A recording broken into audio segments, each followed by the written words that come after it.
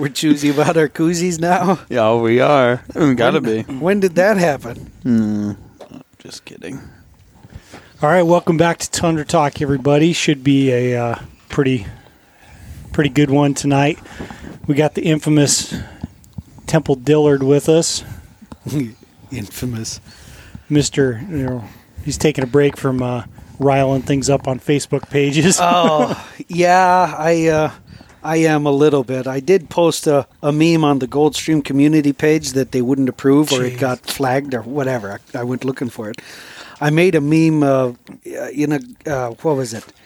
It was Gandalf and So It Begins or something like that. Oh, I saw that. Underneath a picture of some lady on a bike saying wants to be treated as a car except for minimum speed limits, bike lanes, stop signs, blah, blah, blah. And because, we're coming into bike season here in the Goldstream and it's this is like great. It's probably the worst area for biking around town. Yeah. Well, or the best. Depends on your perspective, I guess. Right. If you're riding the bike, it's pretty good. I don't know how more people don't get killed around Fairbanks Me riding either. their bikes.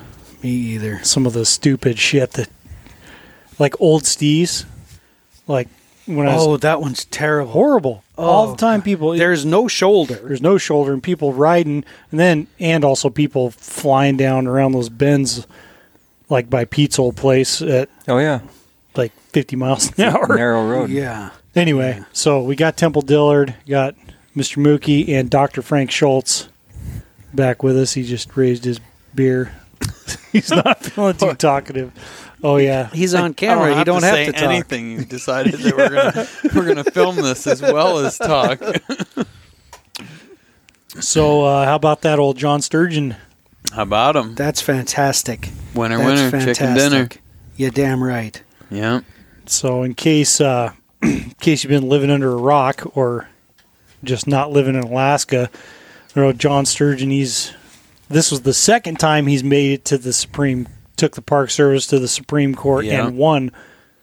Because I think the first time, didn't they it was like a partial win, but they kicked it back down to Whatever the circuit, liberal, Yeah, whatever the Supreme second Court circuit or whatever. Yeah, they sent may it be. back to that San Francisco Supreme Court and said, ninth? look at it again. The Ninth Circuit? Excuse me. Yeah, there it is. The Ninth Circus, that's what they call it. Yeah, there you go. Look at it again. They came to the same conclusion that the Park Service was in the right.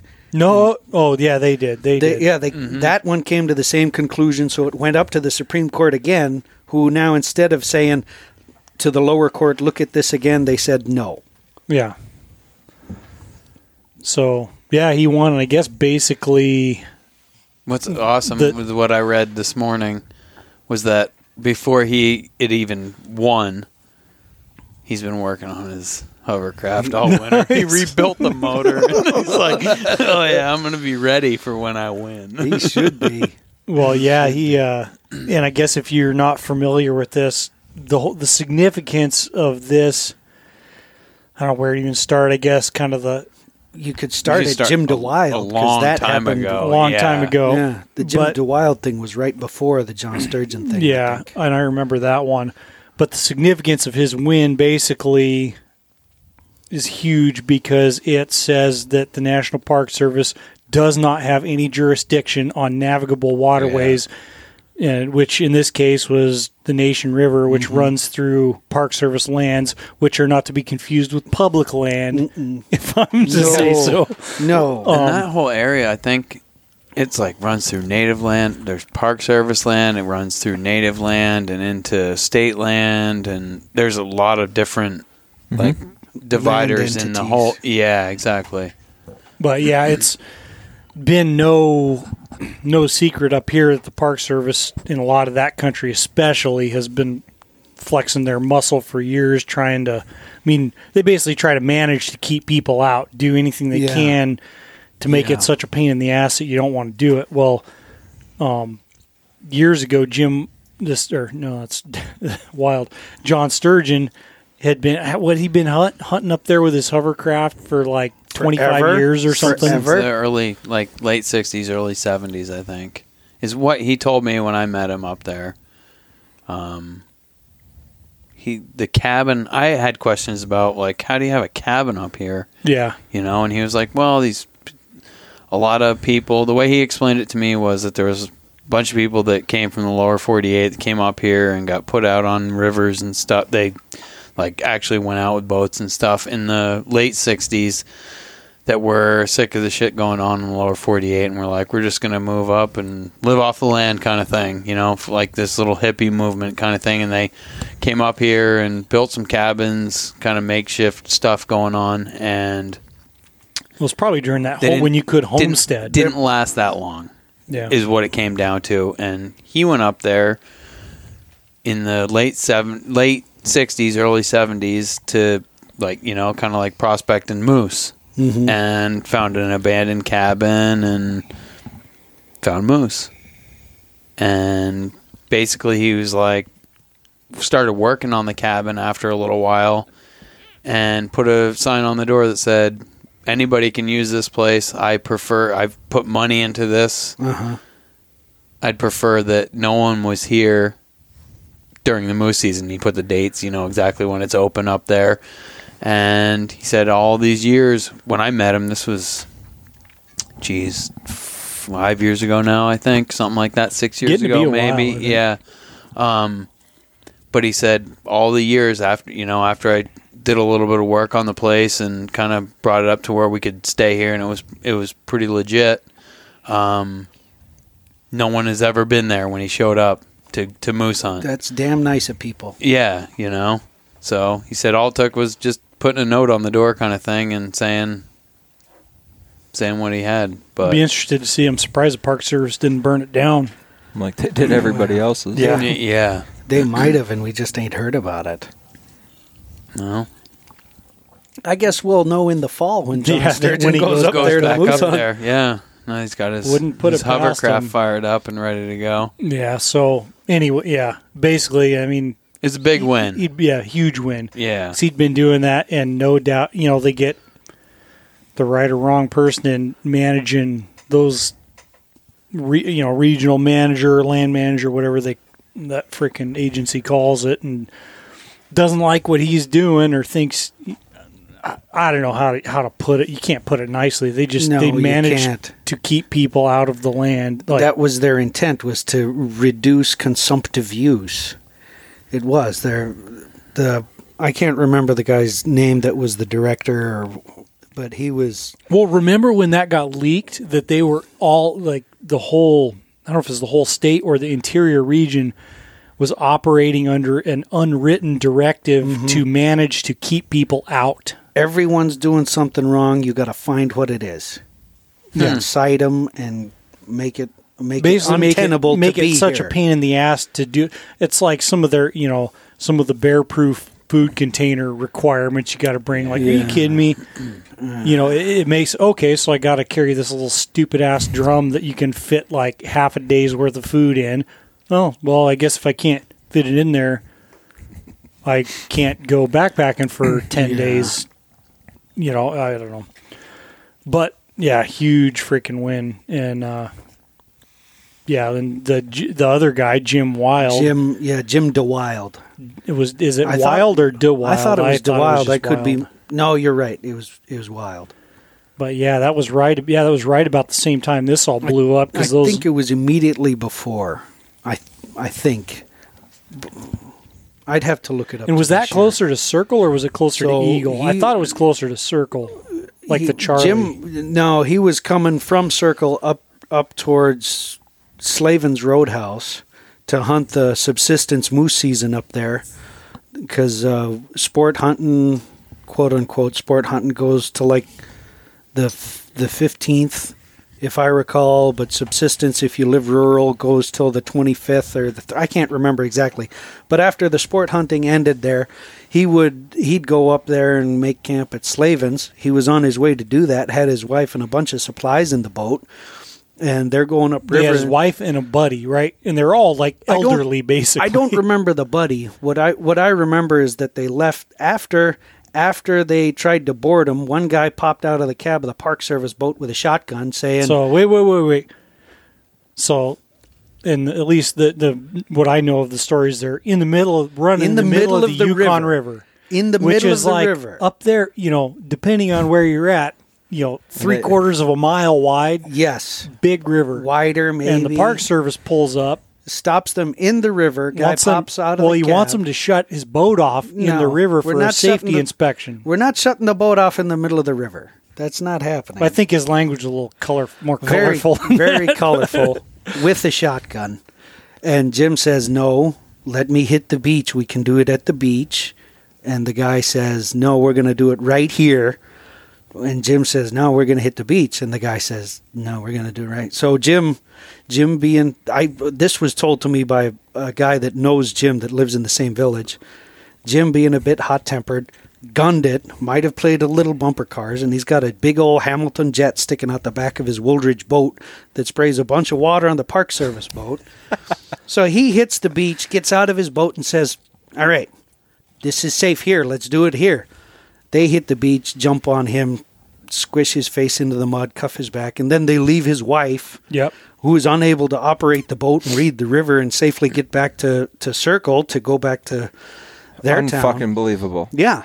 They hauled his ass back to town. To Eagle. They took him upriver to Eagle. Yeah. Because all I remember was, I think it was one of the Hendricksons said that they ran out, heard about, it was a couple days before that she's sitting there on the bank of the river before someone in town found out about it and had to run up there and get her. They didn't even call anybody to be like, hey, Jim Wild's wife sitting on the side of the river. Go help her get her the boat. What a bunch of assholes! Just think about how stupid you have to be in order to do that to somebody else in the middle of nowhere. Like no common sense. There's so much shit that goes on. I think that people would be just surprised. Beyond themselves. Yeah, it's terrible. Like dangerous stuff. Yeah, knowing how some people can get. The moral of that story is they weren't doing anything wrong. They were just motoring up the river. Yeah, they were just motoring up the river. Mm. So anyway, with this Supreme Court decision, the Park Service has zero jurisdiction on the river. Yeah. They can't do that. Mm. So which they did. I mean, according to most people, they didn't have to start with. Yeah. They didn't before. They just took Supreme Court to tell them that they don't have that and jurisdiction. It took them long enough. Yeah. Yeah. No. And basically, what this all is argued is it goes back to Anilka. Yep. Alaskan. Something Lance. Oh, now I got to look it up. It's an acronym. So Temple's looking it up with his pink phone. It is pink. It sure is. Temple's looking it up, but basically... pink phone. I had to look over. It's pink. Found it at Lowe's next to the dowels. I don't know what to say now. The dowels I make my arrows out of. So Alaska National Interest Lands Conservation Act. Yeah, so part of that was that any submerged land under like navigable riverways is state jurisdiction. It's state land. Yes. No matter whether it's through the middle of a national park or preserve, whatever, state land. Yep. The feds don't have jurisdiction. They can't do shit. Right. But they have been doing it. So because up until Sturgeon, everyone was just like, okay, never mind. I'm going to move on with my life. Mm-hmm. And if you're going to let them get away with it, they will. Yeah. I don't know. It's just a good thing that he stood his ground, and it's taken him a long time and a lot of friggin' money. Mm-hmm. Unfortunately, well, didn't you? Because you spent quite a bit of time talking to him, and didn't he tell you that they told him we have them, or basically that we have the lawyers, we have the money, good luck. Type of thing on our tax dollars. He didn't tell me that, right? No but shit. He just said that he knew getting into it that it was going to cost him, basically his life savings to deal with this. Yeah, and good on him, to have him decide that somebody's going to stand up. It's going to happen. It has to happen, kind of thing. It's impressive. It's taken him years to deal with this, which 7. It's amazing that something like that it actually can play out this long It's not amazing because it seems like anything that's super important kind of thing, it always takes a long time for it to play out. Yeah. Once lawyers and the government is involved, good luck with getting anything done soon. What's interesting, and you kind of glossed over it, Tyler, was that that's not public land. It's it's Park Service land. It's there, and everybody considers that to be public land, but when you got people up there running around, all you got to do is talk to those freaking scumbags out in the bush. You get very, very quickly you understand whose land you're. They fucking said that to us, like me and my dad when we were sheep hunting up in the gates of the Arctic Preserve. They tell me how it went up. It's been so many years ago, but they approached our camp. Oh, Park Service, blah blah, and we had a couple winter kill horns laying there by the tent. And you can't take those off.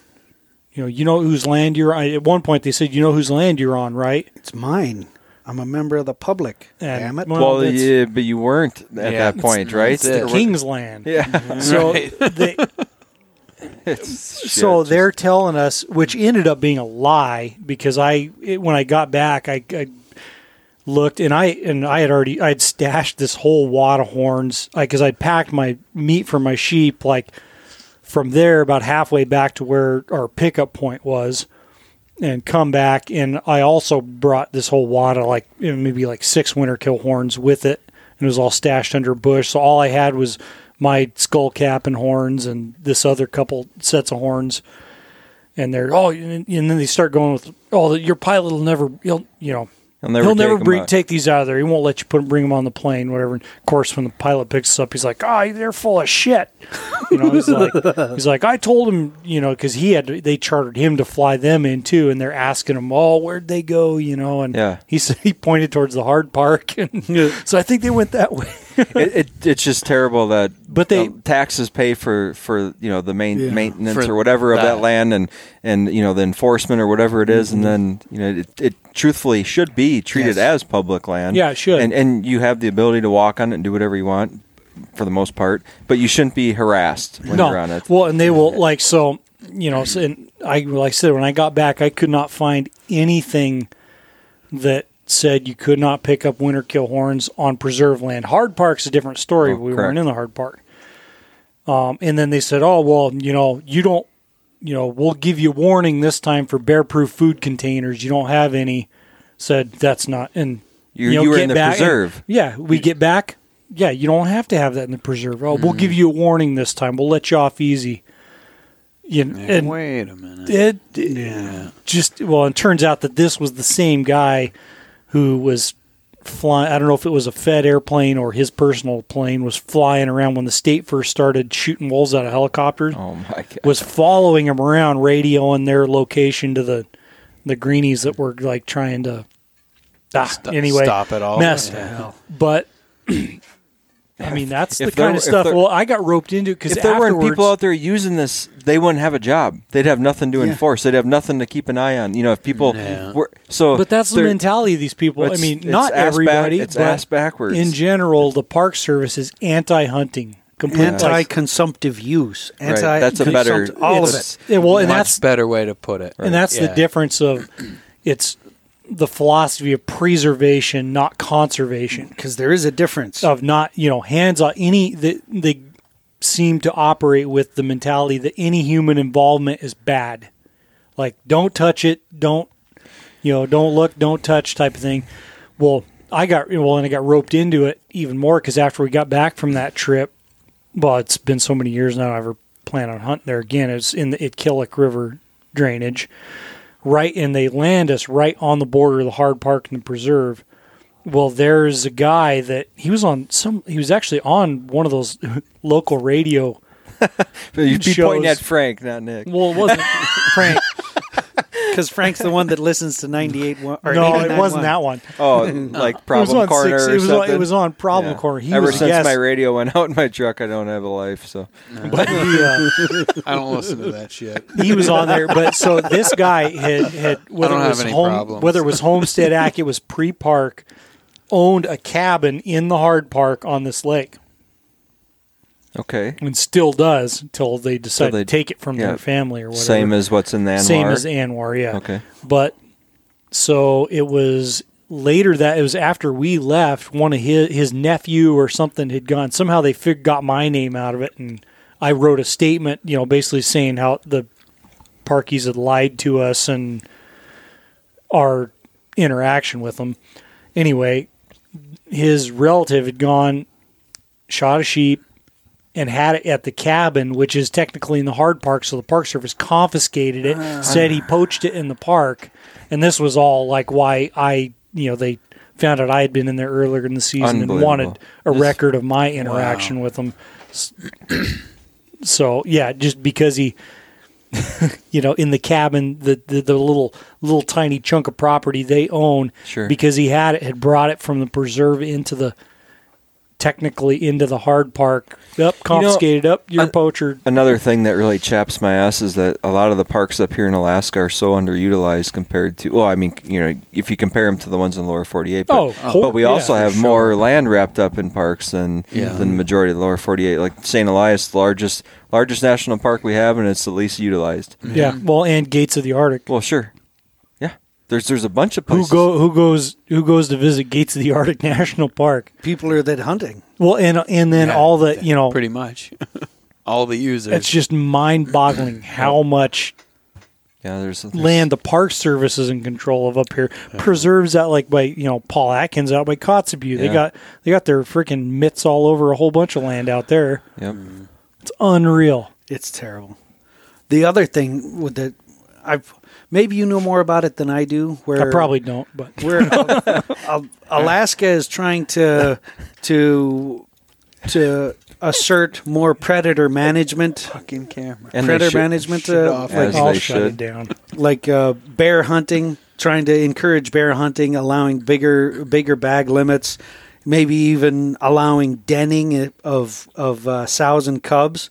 Not in Jesus Christ. No, so that's going. This is like getting back into a whole nother can of worms because that whole video that was just released with the fucking PETA shit or whatever that was. But those guys were dicks. Well, they were, and they fucked up. But they did more than fuck up. It was hugely fucked There's up. There's not a word for it. So, I wish I could quote the article and such, but it's going through where Alaska is trying to assert predator management in the majority of Alaska's federal controlled land.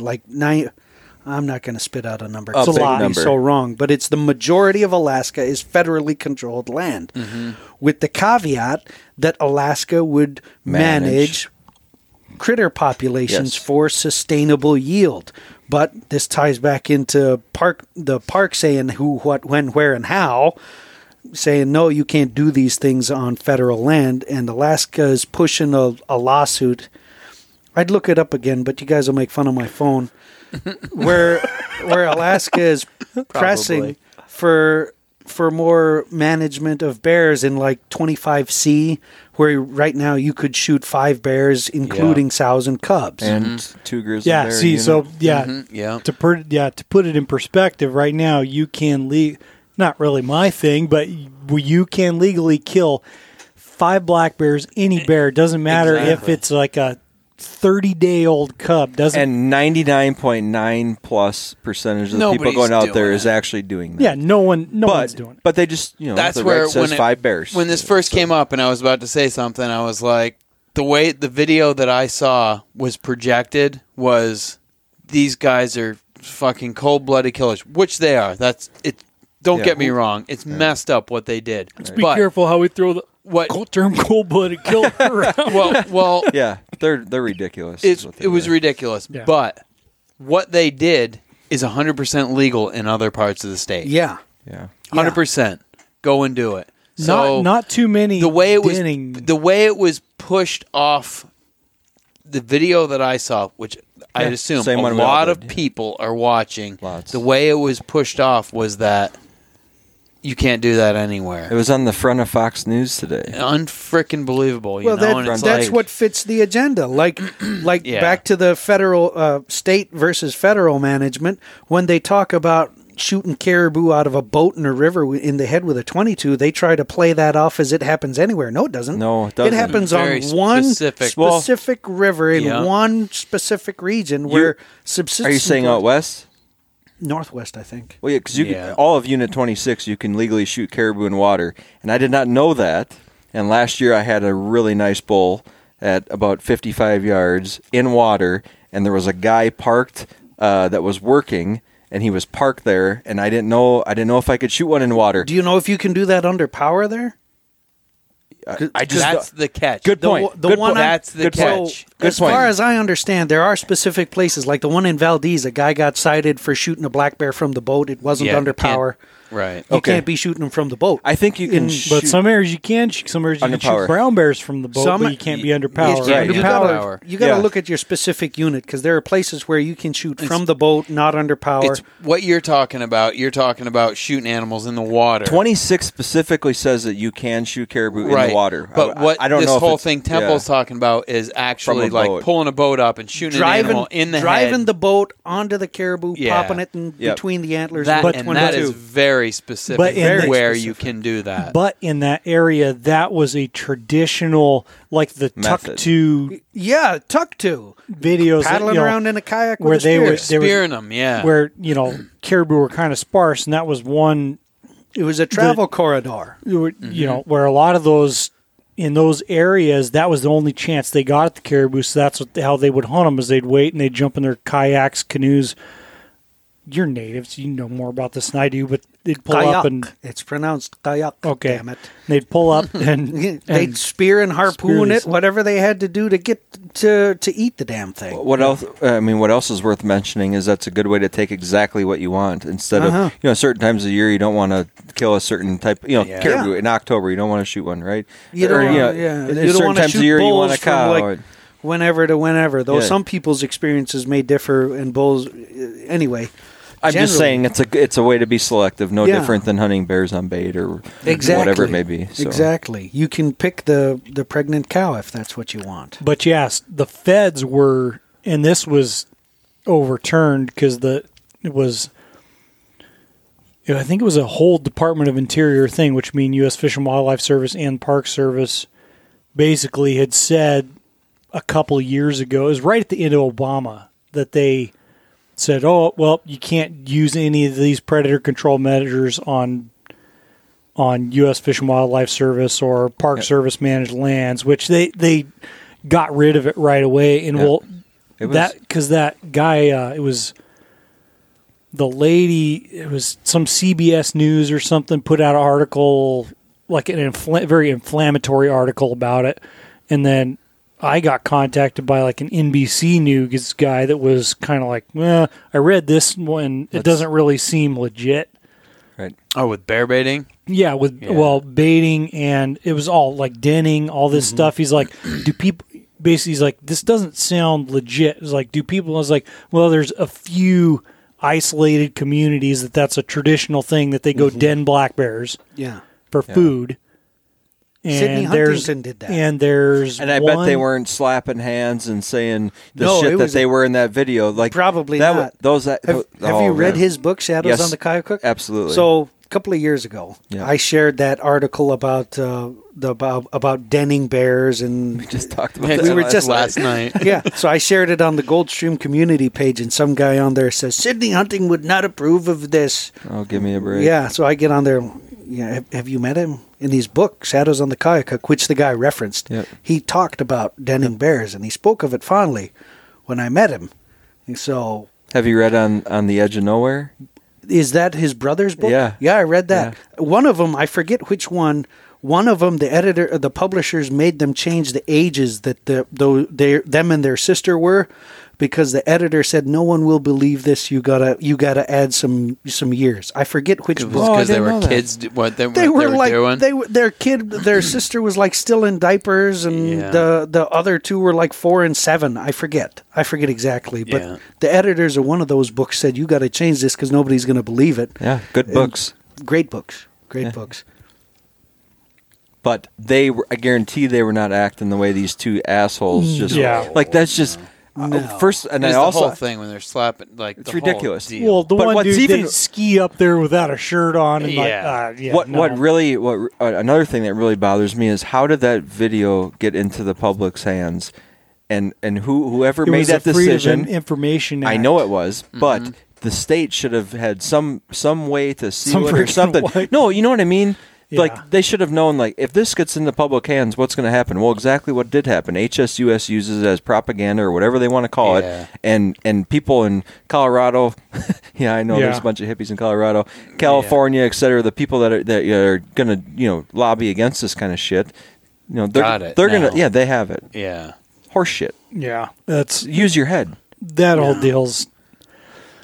They're putting a black eye on everything. So you make the decision to do that kind of stupid shit, and there's a camera on you the whole time. Like, how the level of stupidity is high. They even went back. Yeah, pretty to bad. Try to doctor up their what. It's almost like they know they're gonna get caught, or they know that what they're doing. Like obviously, they knew what they were doing was wrong. To go back and be like, oh, we'll get the shell casings and make sure that we get the cubs that we shot out of the den and put them in a freaking trash bag or whatever they did. It's like, what the fuck is wrong with you guys? Yeah. Horrible. I don't know.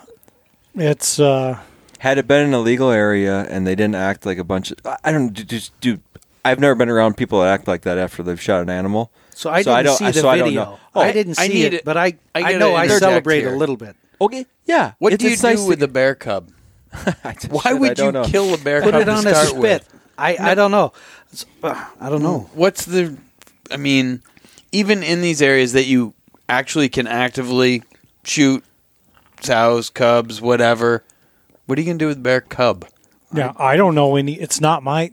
I always joke. I'm like, oh, look at that! It's boots and mittens or whatever, you know. But lamp, make a lamp stand or something. Joke, but like, what actually could you possibly use a cub bear, be it any kind of bear? There's so little meat on there. You could put the whole thing on a spit like a piglet. There's so little hide. There's so little meat. There's so little everything. Why is it necessary to even kill him? Well, it's. Management. And even I almost wonder. That's the only reason. I think that's the only real reason is management. Exactly. Well, and I think I don't know if it almost seems like even a symbolic thing to even put that in the regs because like no one, it's no one's no reasonable person's thing to go kill cubs. You know, it may be a thing like I don't really know, but. Obviously they want a lot of bears killed in that area because they just need to. Right. What talking to the bios like zero moose calf survival in that area. I had a chance. And that's what Temple just said. Management. That's the only reason. The reason. And so I kill it. I eat it. If it's a legal animal, I'm very likely to shoot the damn thing. But I had a chance at a sow and 2 or 3 cubs. I forget a couple of years back, and we just wanted pictures. But I don't walk out into the brush without my rifle. So my uncle and a cameraman are going one way, and I'm going the other way. I'm not ready to take any pictures. But we had come across this sow and 2 cubs. I'm pretty sure it was 2 on the road. So we stop. They get out, and they're each taking pictures. I'm like, nah, they're going the wrong way. I'm gonna go this way. So I cut them off, and Mama Sow freaking charged me. She got to like 30 yards away from me. I'm backing up with the rifle thinking, oh my God, if she keeps coming, I'm a shooter. Sure. And I didn't. She stopped. So I didn't shoot her, and I'm backing up and walking away. And it had occurred to me to take him, but I couldn't do it. Yeah, you don't. My buddy later gave me crap. He's like, dude, you could have gotten 4 tags. Whatever. He lives in that area. He wants them managed. Yo, good point. I couldn't do it. But you didn't see the video, but it's terrible. It's just 2 guys acting like total fucking morons, and the fact that they don't know that there's a camera on them, like guys that are acting like that after they shoot something. I don't want nothing to do with those kind of people. This is what we talked about last night, Nick. Is guys that are acting like that have done it before, and they deserve to fucking rot. Yeah, and unfortunately, I don't believe that the fine they got is even scratching the surface of what would be acceptable. Well, he had 5 months in jail with 3 months suspended, so he got 2 months in jail, which is that's quite a bit for a poaching or whatever you want to call it. But he also lost his boat, lost his truck. They had to. Yeah, $9,000. Try to make an example of someone that does something that $9,000 fine. Okay, so all the material stuff and the jail time, great, but he should have lost his license for life, forever, and the kid lost it for 2 years. And he should have lost it for life too. Right. He was a grown ass You man. say kid. I've only seen pictures. Adult. They both look like grown-ass men. They're adults. And the real kicker is they made the son take a hunter safety course. Come on. Give me a break. Yeah, that's not good. But another interesting thing is all the news stuff you read, you don't find anything about them confiscating the boat and the truck. The real, they lost assets. A lot of money in that. They lost assets. All you see is them killing. No. Well, yeah, you do see that, but I'm saying the news article only mentions the brief little fines. Yeah. But the state of Alaska had a news press release or whatever, and it stated all the stuff that they actually lost. So everybody else is thinking, oh, this guy only got, whatever. Slap on the wrist type of thing, whereas they lost a lot of money. They did, but 10 years. And the only reason I say that is because the way they acted in the video, complete assholes. 10 years? You're kidding me. That's not going to stop him from doing this again. No. Just eliminate his ability to do it. And that's not a mistake. What he did was not a mistake. They found the den. They came back, killed him, came back again. So yeah, and that maybe I'm overreacting, but I think it's fucking stupid. I don't think you are, because it's. You're not overreacting at all. They are putting a bad name on you, me, right. Temple, Tyler, everybody that's trying to go out consumptive users, do this properly and play and who actually has respect perfectly. For the animals. You know what I mean? It's they're taking pictures.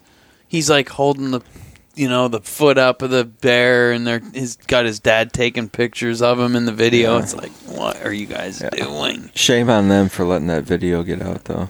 Unbelievable. That could have kept that. Could have gone away. Yeah, but it is what it is. It's done now. Yeah, that's the truth. Yeah, it's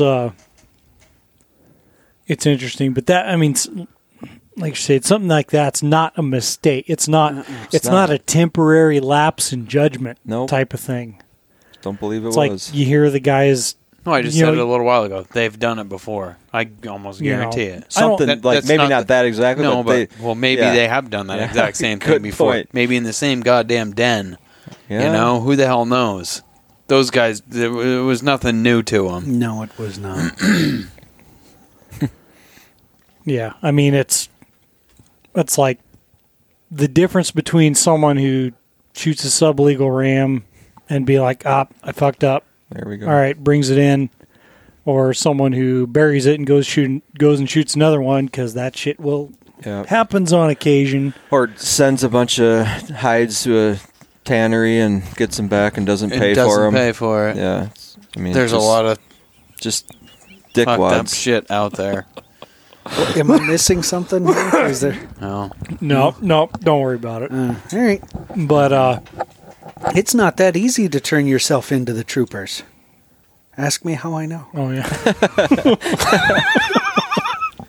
I shot a caribou in a bull hunt. I got excited. I call him on the phone. Hey, I did this. I need to make it right. Well, I don't have anybody to help you, says the lady. Well, what am I supposed to do? I don't know. All right, well, here's my name, here's my phone number. I guess I'll go home and wait for a call. So I hang up the cell phone, as soon as we could get in reception. And my wife goes, what? She was driving. So what's going on? They ain't got anybody to help us. I guess we'll just go home. No. You had, I'm sorry to interrupt you, but you had already taken the meat, it was done all cut everything up, you were supposed cut to up, do. Bagged in my truck, and I'm on my way into town, calling them as soon as I got cell reception. Yeah. Nobody there to help me, so I'm gonna go home. And Erica, my wife, she says, "No, we're not taking this home. We're gonna go to the trooper post. The book says you turn it in, yeah, whatever." So we go to the trooper post. I walk into the vestibule. I pick up the phone. It's a direct line to their dispatch. I tell them, "Hey, I called you a little bit ago. I'm here for this." Yeah, someone was gonna call you. Like, okay. Listen, I screwed up, and I'm here to make it right, and you need to help me. They sent a blue shirt out, a blue shirt who used to be a brown shirt, and he handed me my citations, took the meat, told me I'd get my... No, I asked for my game bags back, and he said, yeah, sure, we'll see what we can do. I never got them back. But it wasn't easy. You didn't deserve them back. Maybe I didn't. I tell you, that caribou deserved to be shot, though, because... No, it didn't really, but the way it worked out. Jesus, I was like, holy. The way it worked out. So it walked basically through our camp. And I'm like, oh, wow, there's a caribou. It's noon. It was like 11:30 noon. Oh, shoot, there's a caribou. Getting the shakes.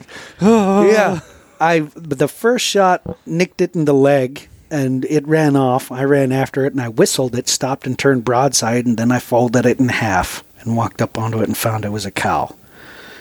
Have bigger antlers or something? Or? It had nice antlers. I was totally surprised.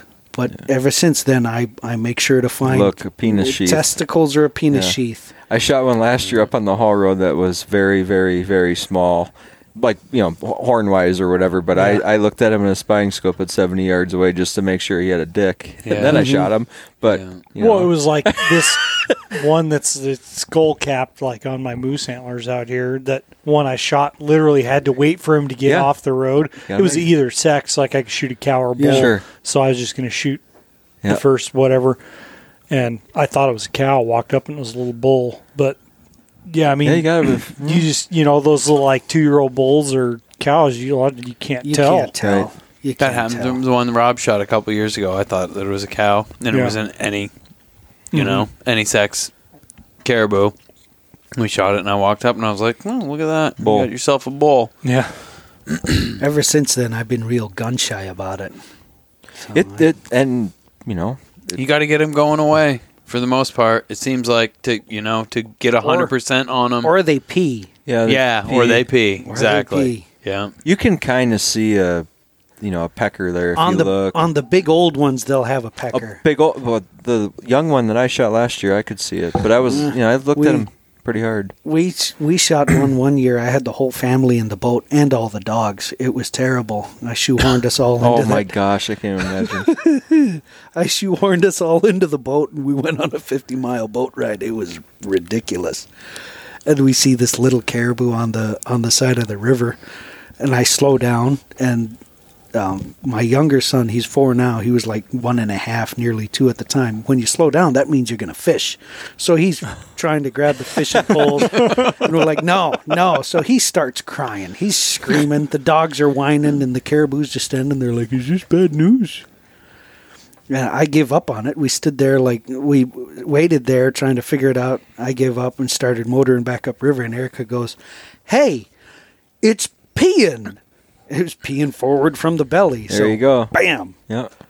So, no, we weren't going to play knifey spoony unless we were sure. And yeah, well, they say sometimes goats. Although I don't know. Yeah, that's hard too. It's hard too. It's surprising sometimes how hard it can be. Like, there's times when I've looked and it's like, oh yeah, well, duh, that's friggin' Billy. Right. But sometimes it's not, especially younger ones. Yeah, or if it's not the time of year when their glands are all flared up. When their glands are all flared up. You know pretty well. Yeah. Or goats are definitely difficult if you don't have a spotting scope. If you're just relying on your binoculars and stuff, man, they can play tricks because a young goat is going to have horns longer than its ear, etc. So you're going to think, oh, that's a mature goat, but unless you have one standing next to it to make sure size-wise. And then, yeah, of course, with the binoculars, even 10 by 42s, they ain't going to tell you. A big Billy, you're going to look at it and be like, that's a Billy. But, sometimes you just ain't going to tell. You can watch them pee, too. I don't know anything about goats. They pee I was going to say, that's that's one of the things they suggest, I think, too, is... Yeah. After you kill a sheep this year, then we'll get you on the goat kick. And yeah, Frank loves goat meat, so he might want one too. I'm so freaking terrified about this year. I've been walking a mile or 2 every day. These fucking assholes. Hey, if you want to go, I know Was where this there's the first time you ever put in for Sheep Temple? Yes. Yeah. Fucking dick. Temple drew Delta. Dr. Schultz drew Delta for, the first, you got to put in your time, though. The first time, it took 13 years? Yeah. And then the second time, I almost 3. wish that I hadn't drawn this year. I got my fucking hands full. Feel like, you guys can sort it out. Yeah. No, it's going to be awesome. It's going to be, I'll be in there the entire walk-in hunt. The 10th to the 25th. I'm going to be in there. Or before that, but you're going to have fun. Yeah. I'll bring you some baby wipes when I come in. Well, I'll already have them in my bag. Bring some more game bags. Yeah. That's what you're going to want. Yeah. Maybe some How's them boots bullets. working out for you, Temple? So the ones I got were oversized, but they didn't flop around. But something was off with them, so I got the ones that are the proper size. Well, that usually helps. And you don't need snowshoes walking through rocks. That's right. So there's something funny about the tops of those, the tops of my feet mating with those. So I skipped an eye in the lacing, and it stopped hurting the tops of my feet. What did you end up getting? The Loas? The Loa Tibets? Yeah, sure. 10, 11? I don't know if they do half. I can't remember. Used those for a little bit. Tyler probably has used them too. I've used the Tibets for That's all I wear. Freaking all years. I've got like 500 miles on mine. They're still I've got a pair beat the hell. I don't wear them anymore. See, I beat up boots being a heavier individual than some of you guys.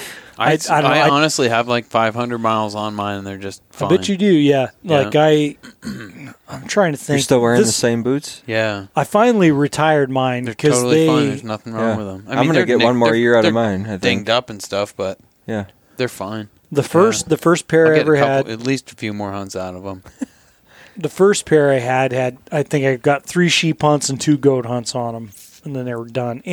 But I didn't take good care of them at all. Yeah, that's another thing that you should talk about. Boots, oil them. I want to know how to make these last forever because they were damned expensive. Damn it! Buy some oil for them. I don't oil my boots. I do mine a lot. I do Snow Seal. Snow Seal. It's like a wax, not oil I'm at all. familiar. I've done the Snow Seal before, and I don't like how thick. And I don't like the way it looks when it's all done. Warm it up. Not actually look. I'm not saying a hair dryer. I'm not saying man. No, you don't even have to. No hair dryer. You just use your hand. I didn't mean aesthetically how it looks. Like I don't give a shit how it looks. I didn't like how when you put it on there, like how it how it looks compared to like a Granger's G Wax or the Obanoff's wax or Obanoff's is good shit. That's why your boots don't last as long as they do. I have yet to throw a pair out. Oh well, I thought you still just said you them. needed another pair of boots. I might next year. Well, yeah. So 500 miles with nothing but I'm talking Snow Seal. Yeah, and the boots they're gonna go for. I'd assume I've never. More hunts. I'm not wearing out the leather on them. The tread on the bottom once it gets a little bit skinny. Yeah. I don't like how going over rocks with it. I just don't like it. We'll see. In my last pair, I actually took better care of, and I don't remember. I've had them for since I warm 14. I warm my boots in the oven. Yeah, I apply Snow Seal. I put nitrile gloves on, and I got my Snow Seal has like a ripped T-shirt piece in it that always goes back in there. And I put the gloves on, and I stick the boots in the oven, and I warm them up, and then I take the laces out, and I rub. So I do it before I use them, and then when I get back, I clean, like I brush all the mud and bullshit off of them and clean out, because I only use them a few times a year, very specific, use. And I'll clean them up, and I'll warm them up, and I'll re-snow seal them, and I store them perfect. And then right before I go sheep hunting, I'll pull them out, and I'll wear them, maybe do a hike or something like that with them, and run them, and then redo them, and go. Do you think the Snow Seal helps with being keeping them waterproof to a certain extent? Big time. Yeah. Yeah. 100%. I have a jar of Snow Seal at my house. I've used it at one time. I really like it. I probably did it wrong. I put it on my leather gloves, my leather. Me too. Outside working gloves. All of my, I wear mittens when I'm trapping, when I'm running my sled, and then I have a pair of leather gloves that I use when I'm actually dealing with traps and stuff. All my gloves are part of Snow Sealed. Fucking intense. Part of me wants I never even thought of that. Oh yeah, part of me wants to try treating some fur hats that have leather shells with the snow seal just to see what would happen. That'd be fine. I piss my pants a lot. I might try doing it with my underwear. Yeah, there you go, man. Do that. Yeah. I would recommend maybe a pharmaceutical solution first. That's good. But wow, I never thought of it on gloves. I got some nice leather gloves that I'd like to keep. My grandpa, when he passed away, I got his nice mittens. They were probably made out of deer leather. Tyler's like, get to work. Fucking It'd be nice. Seal my boots. Seal my boots. Yeah. Well, see, these are Loa Bighorns. I took them sheep hunting one time. The thing that concerned me with them, awesome on gloves though, is they weren't. They're not Vibram soles. And remember, you were with me. Oh, yeah. After like 3 days, I look at my sole. I'm like, Frank, my broken. sole is like cracking. That Vibram is a damn good sole. See, now they're amazing. this other set is Hanwags. Handwags, whatever. Those have Vibram soles on them. I almost guarantee it. Dude, those things are hard as shit. That's an aggressive. Oh, I had my Loa boots on with the Vibram soles shoveling my roof off the other day. I thought I was going to die. They are not good on that wet, slicky stuff. Nothing's good on freaking wet roofs. My Extra Toughs would have been better. It's just a tarred roof. Mm-hmm. But let's see where That's amazing. Because I had these on a sheep hunt, and it never got. I was with you when you put those on for the first time. They're just hammered. These? Yeah, and I got the same pair of boots that I've had for years. See, those are the ones that are broken. Look at this. Yeah, I was sitting there. It was like day 3 of a 14-day sheep hunt. Yeah, that's broken right there. It never got any bigger, but I was worried. It never got worse. That's the only thing that I don't like about the Tibets. I'm supposed to get a set of the Loa, like Mountain Experts or something. They're a little bit more technical. I didn't like these with the. These are different though. The Tibets don't have this that cork shit or whatever they put in there. No, I don't Tibets don't have that. I don't like the Tibets got a Vibram sole like this Hanwag. Yeah, exactly. But they see this like plasticky. The newer Tibets do have this little like I'd call it like a midsole above the rubber. It's a ring above the It may not be a big deal because I think yours have them and it's not an issue. Mine, I'm so freaking fat that when I was packing that sheep out, when we were packing out, remember when I'm like, man, these boots are like squishy. Yeah. Yeah. And it's that midsole layer, whatever material they were making that out of, got all cut up. Are those and was like actually squishy. Are those an aftermarket insole in there? Yeah, they're just some. The insole in my Tibets, although the boot is the right size, the insole ain't right. I was cramping that's the same way with me with these Hanwags. I had to get some super feet for them. I might have to look into an aftermarket insole. I tried those super feet, and they're not for me. Well, yeah, I remember. Did you leave them on the mountain? Well. Not on the mountain. You stuff them back in your pack. You quit using them. I quit using them, yeah. Done. And I was smart enough to bring the soles that came with the boots and I remember that. New ones, and I was like, oh yeah, these are going to be really nice, and then they were not really nice at all. And it was quick that I decided that they weren't working out. But yeah, Nick brings his own koozie. Temple, you need one there? I'll take a koozie. I got the Zwicky Archery one. You think this Extra Tough koozie was made in China next to the Extra Toughs? It probably was, but hey, they got better. Did they? What's your honest opinion about those boots? About Extra Toughs? Because I haven't my own opinion, and it might not be popular. I liked Extra Toughs a lot, and then they started being made in China, and I read reviews where they started falling apart. Sounds like another boot company. So I used to be a commercial fisherman. I used to work for a living, and Extra Toughs was the thing. You could walk on hydraulic oil that leaked out of your power roller and not slip and die. Yep. Fish slime, spilt oil, gas, diesel, and not die. And I beat on that pair for years. I don't know how many years of commercial fishing, and then here in Fairbanks, until I wore them out and they got holes in the ankles. Then I went to Walmart and bought a pair of Walmart wannabe Extra Toughs because that's what they had and I could afford at the time.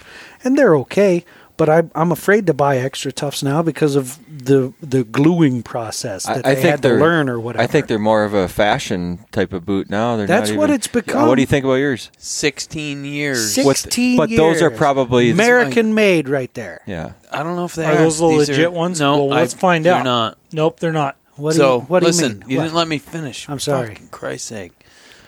Damn it, Temple. I bought, in 16 years, I've had 2 pairs of Extra Toughs. And the first pair lasted me for 10 years. I'm on 6 years with these. The first pair, made in the USA, underneath. Yep. They lasted a long time. Yeah. These seem to be lasting just as long as the other pair lasted. I wonder if it's See, now, shut up. I wonder if it's because they figured out the gluing process. I think that's part of it. Yeah. So after they started, the Chi-Com started making them, everyone in like Kodiak, Southeast throwing a fit because guys commercial fishing were buying them and they're lasting like less than a month. I mean, they're just falling apart. Yeah. I bought these after that whole shitstorm. And so it was down. after, I think it was basically the influence of Kodiak and Southeast Alaska.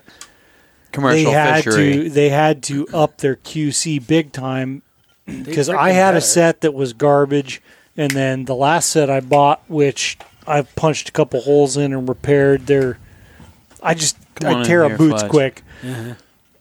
They've been a lot, but don't throw the hand wags at the dog. No, he can stay. So I'm cheap. I bought these Kamix on Amazon for $50, and I like them for a winter boot. Kamix, I think my 1-year-old daughter has the same brand of boot. And for summer boots, I went and bought a pair of I don't know, Service or King or something. It was inexpensive, except that they were black, which makes your feet hot in the summer. But they were made in America of recycled materials. And since I don't work for a living anymore, they weren't bad. They're fine for the boating that I'm going to do. Yeah. But if I was commercial fishing again, I might have to try the new Extra Toughs because the bottom of the Extra Tough was just a great boot for screwing around on a boat. Well, they were nice for getting off on, for what me and Frank did a lot more than me, getting off on rocks, slicking around on the algae that you didn't fall and die. I had a pair of them black cheapy boots with the red trim. You know what I'm talking about? Oh yeah, cost you like $20 at Frontier. I don't know how many times I ate rock because of those damn things. Yeah, Extra Toughs that went way down. They were much safer. I tried when I first moved up here. It was the first time I ever saw Extra Toughs, and we went and bought boots. Steph and I, for breakup or whatever, because fucking shit's a mess up here for quite a while. Yeah. And she got Extra Toughs, and I tried them on, and they just there was too narrow on my calves, so I ended up getting mucks. So that's a problem with the Extra Toughs. I've had these mucks since 2013, 2014. Muck's supposed to be a good boot, and I've worn them hunting a lot. Caribou and stuff, bear. When you remember them. Yeah, when I remember them. I've forgotten boots before. That happened to me 2 years ago. We got more than halfway to the river and had to turn back. We didn't turn back. I don't know I forget what we did, but did I hunt in Crocs? No, What did we do? We grabbed my aunt's boots. Oh, that's right. Your feet. Yeah. Okay. All right. Yeah. And we got them soaked. Soaked. Yeah. Yeah. And I had them, and then I had them in my shop, and she asked me, "Have you seen these boots?" I'm like, "Oh, I don't know how I got them over here." See, I like the Kamix for when I get them soaked because they got a liner I can pull out and dry out. That's smart too. Yeah, I like the removable liner. They're a great moose hunting boot. For hunting moose the way I do out of a boat. Gotta have something to keep your feet dry. Feet dry, warm. You wear chest waders a lot, don't you? When I was canoe hunting, I wore chest waders all the time, and I hated it. Yeah. Because you can't be warm enough in the Gore-Tex chest waders when you're moose hunting, but you put on the neoprenes, and then you got swamp ass all day and all night. day, yeah. It's terrible. You can't, unless you turn them inside out, get them strung over the fire. You can't dry them out ever the entire hunt. No. No, it's terrible. But now that I hunt out of a flat bottom boat, I don't wear the chest waders very often. I just leave them home. I only put them on to go beaver trapping. Yeah. I don't think I've seen you since this whole dry result thing came out, Temple. He's super No, chapped. I don't think you saw me since last fall. But your fucking attitude's gonna have well, that's not the right way to say this. But you started saying it. What? How would I even say this? I'm not sure. You yet. have no fucking idea what you're getting yourself into. I am a lazy hunter. And granted, I'm jealous. And I'm very happy for you. Sorta. You sound it. Historically, if I can't see it from the tiller of my boat, I'm probably not going to put a hole in it. But that's changing this year. Yeah, it is. I should have put in for the late hunt. You're going to pack out my sheep. You're going to pack out my girlfriend's sheep. That's right, because you got a bum knee. You're going to pack in and out all my food. I'm going to have you carry my rifle. Oh, speaking of rifles, how much rifle do I need for this? Oh, you need a 454. Got to have 454 for sheep. Yeah. Oh yeah. Yeah. You got a 416. You need a minimum Rigby. 416 Rigby. We need a double. Double. You got to have the double. With 2 separate triggers, none of that single trigger crap. No. What you need, because Temple has that 338 BAR. God. I am not packing that up the mountain. And you just give him one bullet. Mm-hmm. Like, oh, you blew it. We're out of here. That rifle is so damn heavy, but it's gone bang every time. I think I'm going to take my wife's 270. I think. Nothing wrong with that. It's synthetic. I'm going to have I'm going to be meeting you halfway through. So what, we'll keep in touch. But are we what is? I haven't heard the plan. The plan is the plan is that we will be. When are you in reach? Yeah, exactly. That's no bullshit. Yeah, I'll text you. Yeah, you'll text me. Like, don't worry, you just hang out, Temple. I'll text you when we're ready for you. Yeah. My work schedule. He can't come in until a little bit later. So it works out good then. Yeah. Yeah. No, the whole thing seems to be. It should work out pretty good. I was thinking I'd have it rough hunting with a bow. Frank's got to get 3 rams. I just got to worry about 1. The priority is for his girlfriend to shoot one. Even if I, they happen to be not have found any. If I show up and there's a legal animal, she's shooting first, and second if necessary. No, we won't play that game. No, that's fair. I'll be ready. I think we only need 1 rifle for starters. For starters. There's no sense in carrying a bunch of rifles around. All right. In my mind. Okay. I'll defer to you here. And that's just it. It's like if I was going with Nick or Tyler and we were thinking about splitting up or something like that, if I was going with people that had been sheep hunting before, I'd be like, everybody needs a gun. Mm-hmm. Everybody needs a spotting scope, a binocular, the whole thing. But in this particular circumstance, what's going to go on, I think that we don't need a whole lot of carrying a bunch of extra stuff. Okay. A couple rooks. Right. You're not. That's just it, And I wasn't trying to be condescending, but you do have your work cut out for you. You got 2 first-timers. Yeah. And not just... not first-time hunters per se, but sheep hunting. Just something about it. This is a completely different animal from what I'm used to. Yeah, it's real specific what has to happen. So you do not know what you have.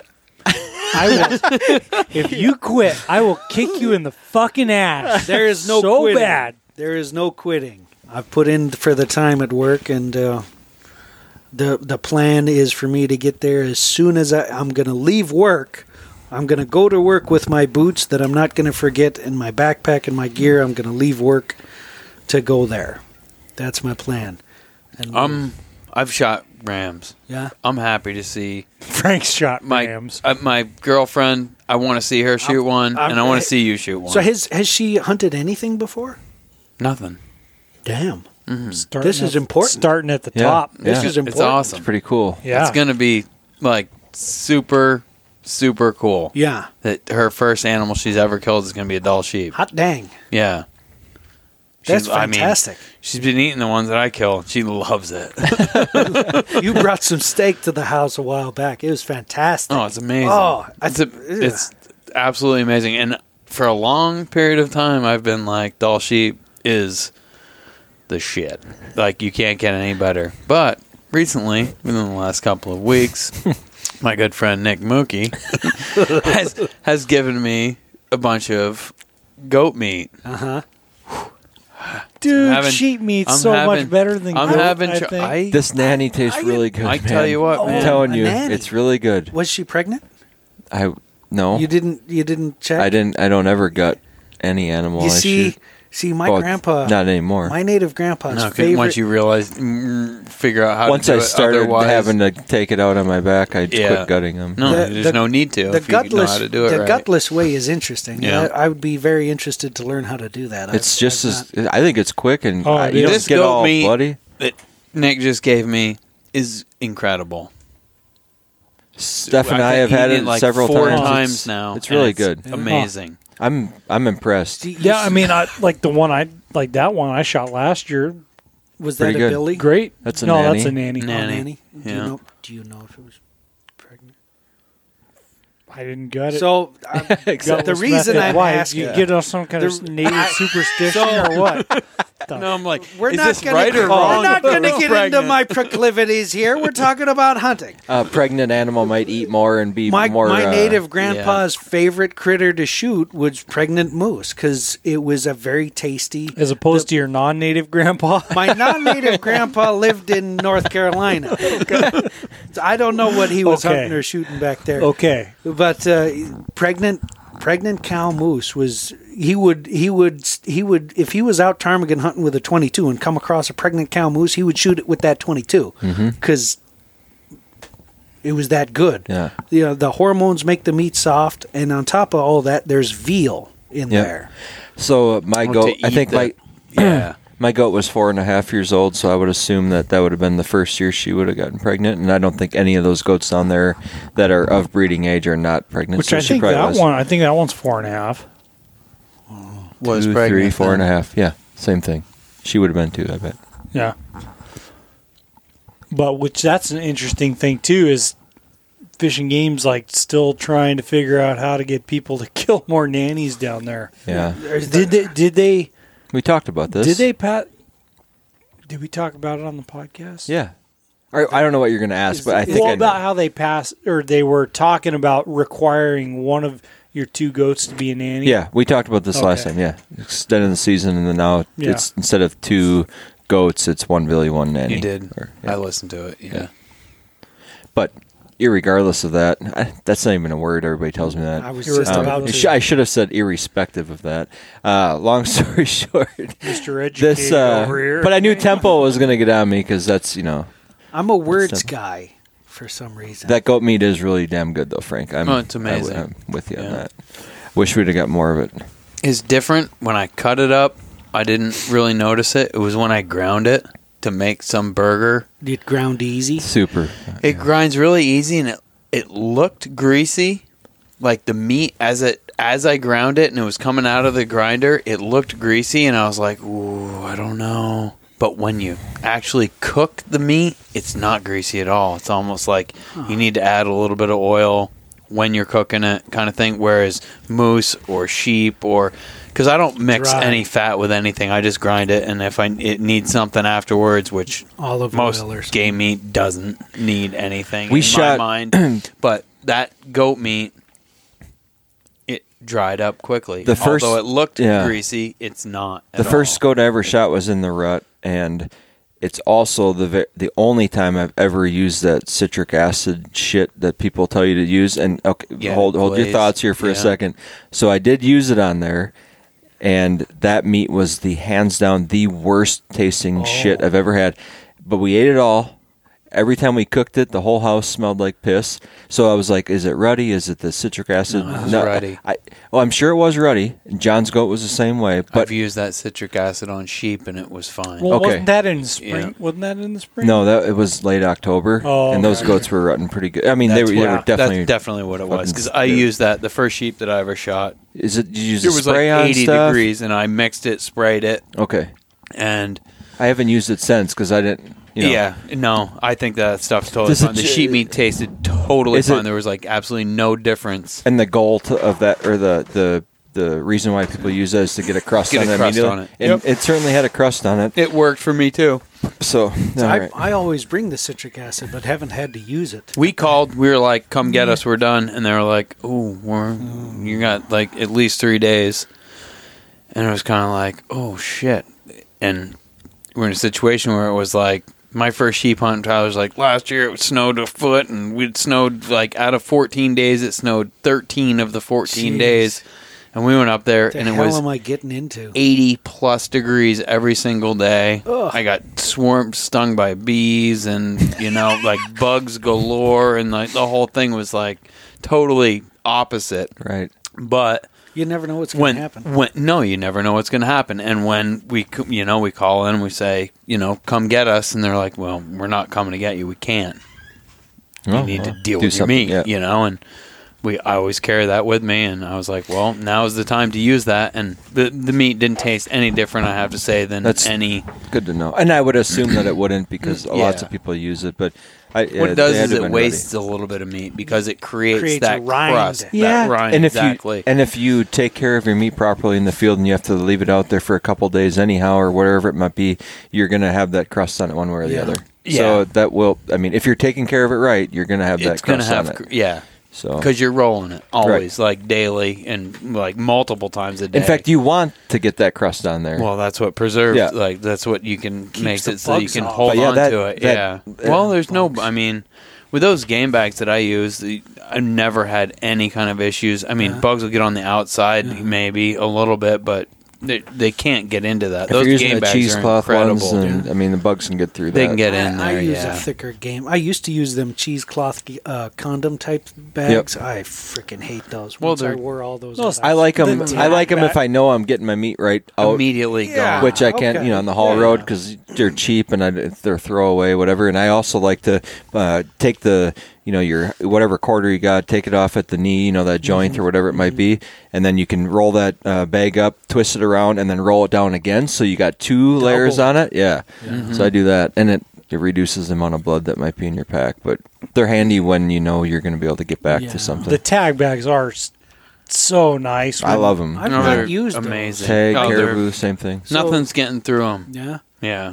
They make small little ones. Me and Steve and Gary and all, sheep hunting, and there was one per trip in particular. I think I was the only one that had that stuff, and by the time we got picked up, I was the only one that didn't have maggots on their meat or fly eggs on meat. Yep. I like those because the new ones with for sheep hunting, they got the small little boned out ones, so you can bone everything out, and then you can stack those meat.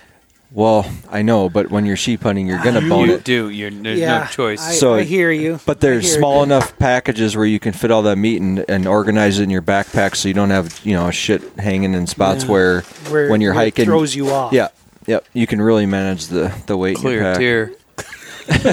Tier 1 of that case is.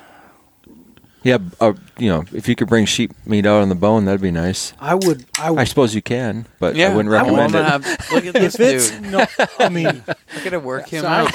He'll be carrying all my shit out. Oh, no, we cut him in half. We take him out whole. Have any of you eaten bone marrow soup? The bone marrow bone soup? I have. Yeah, moose meat that I don't have to frickin' pack it anywhere. So fantastic. Caribou, you're speaking from a tiller perspective. That's true. I'm just having a little bit of an issue getting by this, okay? Or from the what is it? It's March. I've got until August to get over this. You better right? get to work, buddy. You could bring the 4 shanks out if you want. That'd be small. The shanks. That's not where the marrow is. The marrow's up in that hip bone. There's some marrow in the shank. Come on. Guess where that's going to be?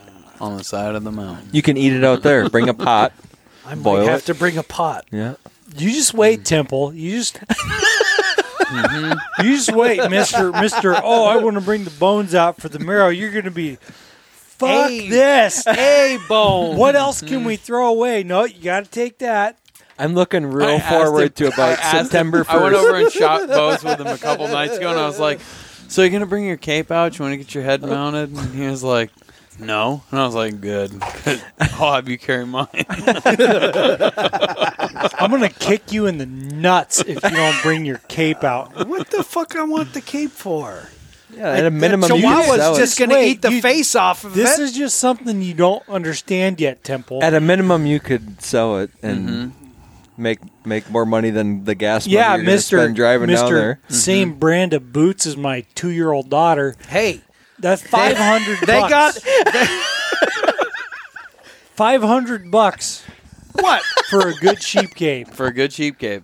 $500 really? Yes. Oh, look, we're taking all of them out now. The tune has changed. You could probably get $1,500 for a good life-size cape. Yeah. $1,500, you say? Yeah, turns into He-Man over here. Yeah, that's what, remember Jeremy was doing his when we were up there in the Brooks Range. Yeah, he was like, oh, I'm cutting this for somebody like Cabela's or Bass Pro Shop or something like that. No, he full body. No, I know. Dorsal from the tail all the way up. I think he belly cut him. Okay. Yeah. I mean, sheep, I know that most guys definitely prefer dorsal. It's easier to hide the seam up there. A lot less sewing. You know, but I don't know. Dorsals. Me and Steve's first goat, we freaking dorsal skinned that fucker. It's a pain in the ass. Yes, sir. That was a big goat, too. You ever try to case skin a bear? What in hell? No, I haven't. I have fleshed a case skin bear before. Yes, you have. With full of sand and shit. Roy at the lodge, he told me a story once about tubing a bear out. Why in God's name? Peel it back. I just did it one spring just on the ground just to see if I could do it. Yeah, he did it on a freaking sandbar. It looks it's the nicest tanned hide that I have. Because I freaking prepped it for you. Here we go. No, it looks the nicest. It lays the nicest on the wall or hangs the nicest on the wall. You don't have... It doesn't have them weird zigzags that you get sometimes in the pits. No, it doesn't have nothing. Because you just... Yeah, because it's a tube hanging there. Okay. It looks really nice, though. I smell what you're stepping in now. But they did it on a sandbar. Yeah. Oh, that's a terrible thing. Every freaking... dulling. 2 strokes of my flashing knife and hit it with the steel. Just the way she goes. God. Mr. Complainer. I know. You bring him work and you still get yelled at. Drag it to the water, damn it. Drag it to the water and wash it off. Should I find a new guy? We didn't know how long we were going to be out there. We didn't have anything. Don't get no respect. No. Don't get no respect. I wouldn't hold my breath. Like whoever was it? Joe Faulkner put a picture up the other day on. I think it was on Instagram. Of I wouldn't have seen it. I've never seen any of that. No idea what you're talking about. All the black bear hides, like in their belly skin, but out on a fucking sandbar. What is like wrong whoever with people? whoever you freaking paid to flesh those things? You're you not didn't pay them enough. The moose I shot last year ended up in the mud. It was rough. So he died in the water and floated downriver, and we had to use the rope along to get him out of the water. Amateurs. It was So I shot him where he was standing because the bank was a short gravel bank. You got excited. I did get a little excited. I did. However, he's going to get real excited when he finally sees a ram. Shut up, man. Don't get him excited before we even get there. There was some calculation that went on. He was on the inside of a turn. He was on the outside of a turn. It was a very short gravel bank with very tall, thick brush. If he made it into the brush, he was going to disappear. So I shot him where he stood and hoped he would die on that 4 foot of gravel. After you cut power to the boat. I was not driving the boat. The guy driving the boat got us to a safe and legal place to shoot the damn thing. Jeez, this damn recording. It takes all the fun out of storytelling. I shot him legally, rightly, thusly, and the damn thing didn't fall over in the knee-deep water right there. So he starts the state-owned water. The state-owned water. The state-owned navigable water. So he starts deciding he's going to cross the river. I tried to shoot him again. I missed. So he wobbled around, and then he fell right where he was standing, and the current washed him downriver. It wound up being a moose rope. It was terrible. Thank goodness for the rope along. It was the first time in years I brought the rope along, and thank goodness I had it. Did you skin them all in the water? Take care of all in the water? Nope. With the rope along, we were able to reach a rock to anchor to and get them high and dry. I wish I'd have had a rope along for that guy. The rope along, it does not go in the boat now. My buddy who's passed away this last winter, neighbor, he always took me on his airboat hunting moose and stuff. And this last year we went out. We had one day to hunt together. That's it. Mm-hmm. And we went out and we got him a moose on the way to camp. Shot it in the water. It was perfect. Absolutely couldn't have asked for a better situation. And but it was in the water. How's that? He prefers them in the water because you can roll them around and do whatever. So we didn't even skin any hide off. We cut everything with the Havalon knife. Did all of our cuts gutless, which he's never done before either. But I showed him how to do it. And we took everything off and then took the entire deal back to camp. How do you get the inner loins gutless? Yeah, it's above the stomach sac, so you can reach right in there and cut them out. Yeah, you can. Simple. Once you get them behind the last rib. Yeah, you simple. Just make you kind of hold that gut sac down, make a little cut, and you can reach in there with your knife and cut the front of it. And most of them because it's warm. You can get your fingers if you reach in. I mean, sheep you can pull them out, rip in behind them with your fingers, almost like this, and you just kind of get your fingers and work them along, and you kind of roll it off, and you don't even need to put a knife in there a lot of the time. In fact, I think tenderloins taste better when you do it gutless as opposed to after you gut them. I made some tenderloin from a whitetail for my cousin when I was younger. And he didn't even want to eat venison ever again after that because we gutted the deer and we probably didn't wash it up very well. We were at our cabin, whatever. And I threw him in there and made it, and I ate it, but he refused to eat venison for a long time after that. It tasted like shit, I'm sure. Uncle, I don't remember. Uncle comes from Michigan to come up moose hunting. He didn't come up last year because he decided he'd wanted to go on an Australian cruise for his 35-year or 25-year wedding anniversary, whatever the loser. So... God forbid. Yeah. God forbid you want to have fun. I know, right?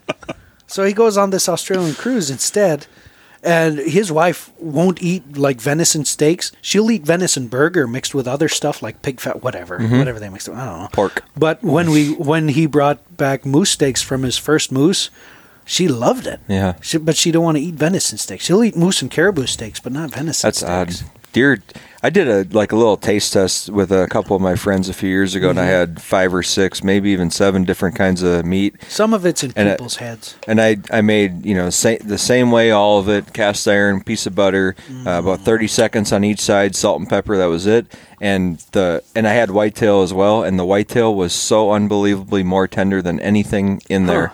Between bighorn sheep, Dall sheep, moose, caribou. Like this buck that I got mounted on the wall, it was okay. The whitetail I had was from Montana, living on farm country. It was good. When I was down in Colorado in December, Aaron cooked up some of his or cooked on the grill that bacon wrap. Oh, it's Alabama doe backstrap. I bet that was good. It's unbelievable. Do you know the ages and how quickly they die to the animals in your taste test there? Yeah, I think so. Yeah. Because not everybody agrees with me, but I think there's a lot that goes into an animal's age, its gut status, and how quickly the damn thing dies. Well, to some extent, I would agree with how fast the animal dies. The other thing I would say is I don't believe that age necessarily plays a whole lot. Me personally, of what I've shot and ate and whatever, I think it has a lot to do with how that person takes care of the animal once it's down. Huge. And anybody that's killed an animal around me that I'm planning on, that I need to take the meat out. So, pretty much everything. I'm pretty anal about how I'm taking care of it. Yeah. That shit is going in the game bag as clean as possible. It's not being set on a rock. It's not being set on the gravel bar. It's not being set on tundra. It's being set on a fucking game bag, and that meat is going to be taken care of because I'm going to eat it. But I've had other people give me meat, like, hey, have a quarter or whatever, and I look at it, I'm like, what did you fucking do? Drag it behind the 4-wheeler? Yeah. Like, and you probably all know exactly what I'm talking about. But I would never ever want to give away meat that looked like that. So I ate a lot of moose and caribou growing up out in the village that I only ate because I didn't want to be hungry. It didn't taste good like the meat I've brought home myself. Right. There was so much hair and dirt.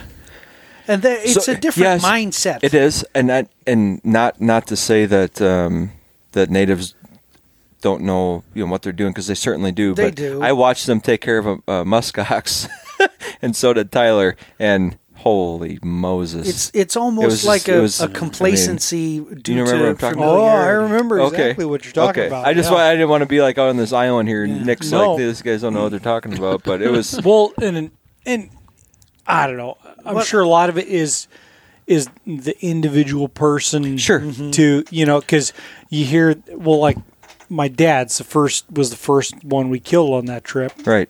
Brought it back. You didn't run them, did you? Well, of course not. We didn't run them. Right. Whatever. Well, and then we get yours and we get Frank's, and then the first the local guys that I don't know whether they were from there or one of the other villages or whatever. First thing they do was run the thing for a mile till it quits running. Oh, boom, sure. boom, exactly. And then while we're cutting one up. I'm just saying, if someone wants their meat to taste good, it all starts from that very first cut. Take your time. Yeah, well, it starts at the shot. Well, or before the shot. If you shoot an animal that has no idea you're there, of course, and you plug him, he falls over dead, and you do everything right after that as well. You're getting your best chances of good chasing meat. Right, but all that aside, you don't. I mean, sometimes you have control over taking care of it right away. But as far as the shot goes, but you always have control over how you take care of the meat. Yes. So, and I like nice, clean meat, and I'm sure everybody else does too. I share so much of it. I'd hate to give away some meat to somebody that tastes like dog shit. Yeah. Because then a lot of the people I give meat to are non-hunters. People, I was just gonna say non-hunters. A lot of people. It's like when you hand that stuff off, you gotta decide who you're giving it to, because a lot of people that either turns them in the right way or the wrong way. Yep. It's important. That meat, those 2 hindquarters you just gave me, and that goat were. Yeah, and that was so clean. Taken care of on the side of a mountain, and we just did it right, and it was just fine. But I cranked both of them out. That's my first dealing with goat too. No steaks, all grind? Grind and a few roast. Mm-hmm. But I was like, these little things. Yeah, their hindquarters are tiny. Yeah, not a lot of meat in comparison to most animals. Right. They're tiny. Actually, like a lot of like your average nanny goat, smaller hindquarters than a sheep. They may.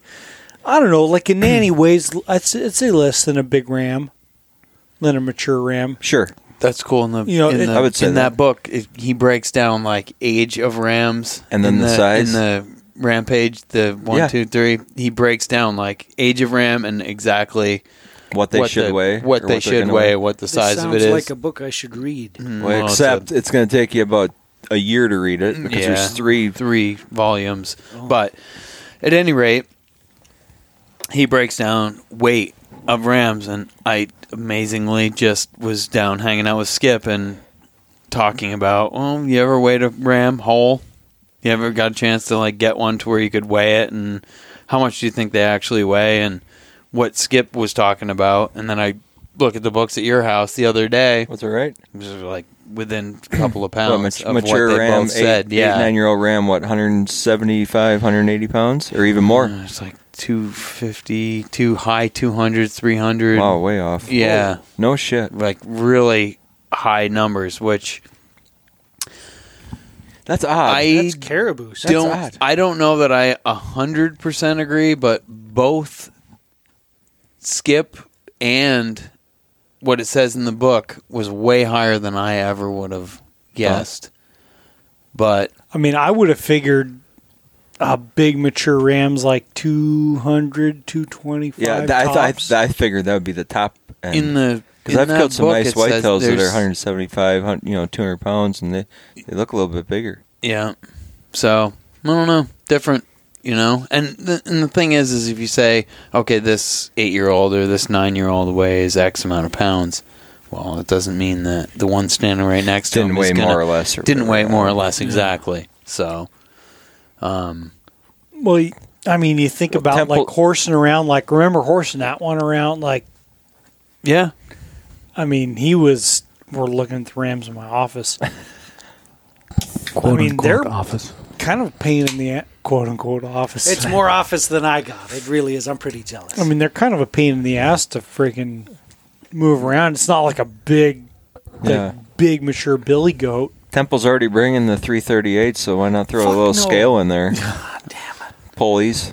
Should be easy. I am not bringing that damn Browning. Although I will say, love that rifle. I love that rifle. You probably weigh him pretty easy. If I got like in the right spot. 8 to 10 miles of climbing line and I splice it together, you can just like pull a line all the way from the vehicles. And we'll hook onto stuff and we'll just winch it back to the trucks. Although it's funny, like hair, even looking at pictures of that sheep, how freaking long this cape is. Oh, that's late ram. Like September 12th. It changes hugely from, August 10 to into September. Yeah, he was to the 3 o'clock in the morning, August 10th. Jeez. Nothing left. There's skin. Very, very short hair. Yeah. Yeah, you're in for a treat, Temple. You get to go sheep hunting in a pretty damn good spot. And cheap. Cheap spot. I am terrified and exhilarated at the same time. Which is pretty cool. So, think about it. Think about it this way, Temple. If you do not quit, you will kill a nice ram. I ain't quitting. That's good advice. If you do not quit, it's gonna suck. It's gonna be like it's not gonna come easy. Like there's a lot of people that think you draw a tag, it's gonna come easy, and every once in a while, for someone it does, you get like the guy you talk to that walk 2 miles up or a mile up the drainage and kill one. That shit's not normal. Like the people but still, you do not quit. You freaking give it a solid effort, and you will kill a nice ram. I ain't quitting. That's like and then I'm going to give you shit because I'm freaking jealous. That's like the people that shoot moose off of 4-wheelers. It doesn't happen. Except that it happens every year. It just ain't the same people every year. I don't know. It's the same goddamn thing. Our people little shoot honey hole sheep off 4-wheelers every year. You just don't hear about it. It happens. There's plenty of areas in the state where that happens. A legal ram gets shot with some guys like, just shut her off and perfect rest. Shoot a ram. I'm not saying I wouldn't do that. I'm saying I wouldn't want to cheapen the experience. By I would feel like that was that's what cheating. You had already killed one. Not so much. You had the opportunity to. I wouldn't feel like it's cheating. I'd feel like my experience was cheapened, and I'm not going sheep hunting to. I could have thrown a spear through a fully legal 8-year-old ram beyond full curl after I had already killed a ram, and I was like. I just hiked for like 10 straight days. And then I leave, go back, process the meat, do everything with fishing game, go back to go hunt caribou, and here's a ram standing while I'm sitting on my 4-wheeler. I was like, are you kidding me? This is bullshit. Well, that was no fucking joke either, because that was like, how many days was it in that we killed it? We were out for like 14 or 15 days. Oh, yeah. Yeah. I didn't kill one. We worked hard to get the ram that I killed. And then, yeah, exactly. And then because this ram eluded how us. many was we spent 3 or 4 days trying to get even this before ram. I killed the ram I had, I spotted that ram and I was like, that's a shooter. Well, remember when we first saw that ram with his group? There was it 4 of them total? Coming down that ridge and out on that side ridge from like, a mile and a half, 2 miles away. And we kind of kept them. Oh, it's epic. It's epic to shoot a ram the year after you first seen him. And know for a fact actually it's him. know that it's the exact same sheep. And there's no way that you can mix that one up with another one. No way. No. Well, I've got video of that ram sitting on top of those fucking rocks. Oh yeah. Before because even when he was sitting up there, that's the whole time. We're like, all right. Well, as soon as they bail off those rocks, we'll run down there. Well, that video footage is all after I had killed my ram. That really good when they're up in those rocks. No, that's before. That's because when we were trying to wait for him afterwards to come around. That was before you killed yours because you were shooting because you had seen him first when we were creeping down in that saddle. There. Yeah, and they came up out of the saddle up on these rocks and bedded down. We got screwed and stuck. You were going to shoot that ram? Yeah, Frank? he was going to shoot that ram. A couple of days before, yeah. And so I was like, you should, hell yeah. Which, all right, basically yours. So we'll get into this whole story. I'll bring it home tonight. Someone was asking about this story because we'd alluded to this like almost getting a fist fight story. Well, yeah, because I had spotted this one, and I spotted the one that I shot. I always spot the ram. Just FYI. All right. Boy, am I feeling good? I drew the tag with you. See, I don't even know who, whether it was you or me, whether it may have been you, spotted him coming down that ridge, then out on that. It was me. Well, so he. They get it, and we kind of kept tabs on these ones for a few days, and we're sorting out, like, what's over here, and then, all right, we got to move. We got to fucking go back over here. And we're coming back over, and Frank actually sees these rams come because we'd been keeping an eye on them. They've been hanging out on this ridge that comes out into this basin, and been keeping an eye on them from where we were at. Because we saw them come out onto that ridge from wherever they had been, and they'd been right in the same. We area. come they out, and Frank sees the first sheep down in this saddle coming up out like they'd been feeding down low, coming back up to bed. And if they had just not gone this way and gone this way, which I've seen sheep in that same area. Instead of going this way, go this way. That ram I would have shot a year before he was killed, and I wouldn't have shot the one that I have at my house hanging on the wall. How many things would have happened? Because so these rams, they get up there and they climb up on these rocks and fucking bed down. They're posted. We're stuck. Yeah. Can't move. We finally did, though. We're sitting there, and while we're sitting there, I look over, and this is part of the story for the guy who emailed asking, like, with this fist ram we almost got in a fist fight over. We're sitting there watching this ram that's hanging on my freaking wall. The double broomer for anybody that's... Yep. Yeah. Up on this, like, rock outpost. We're just pinned down. Well, I look like a mile and a half away up in this other basin. I see one sheep walking across that. I throw the spot scope on the tripod. Remember, I remember very specifically. I'm like, all right, now that's a ram. I was like, that's a fucking ram. This freaking guy walking across this basin. All by himself? All by himself. It looked at that point, that was way more than a mile away, though. Yeah, but I'm like, man, that's a freaking sheep. Yeah. I remember saying that specifically. So this ram and his three buddies get off this rock, all these pinnacles. As soon as they bail off, I'm like, let's get up there to the base of those rocks and we'll poke up in there and we'll see him and we'll kill him. Negative. Not happen. We saw the wind happen or something? No, we saw all three of the other rams, but not him. Some of what? That one two was of them we had within 50 yards of us. Oh no, that one was more like 25 yards away. Are you talking about the right one in front of it? Not him.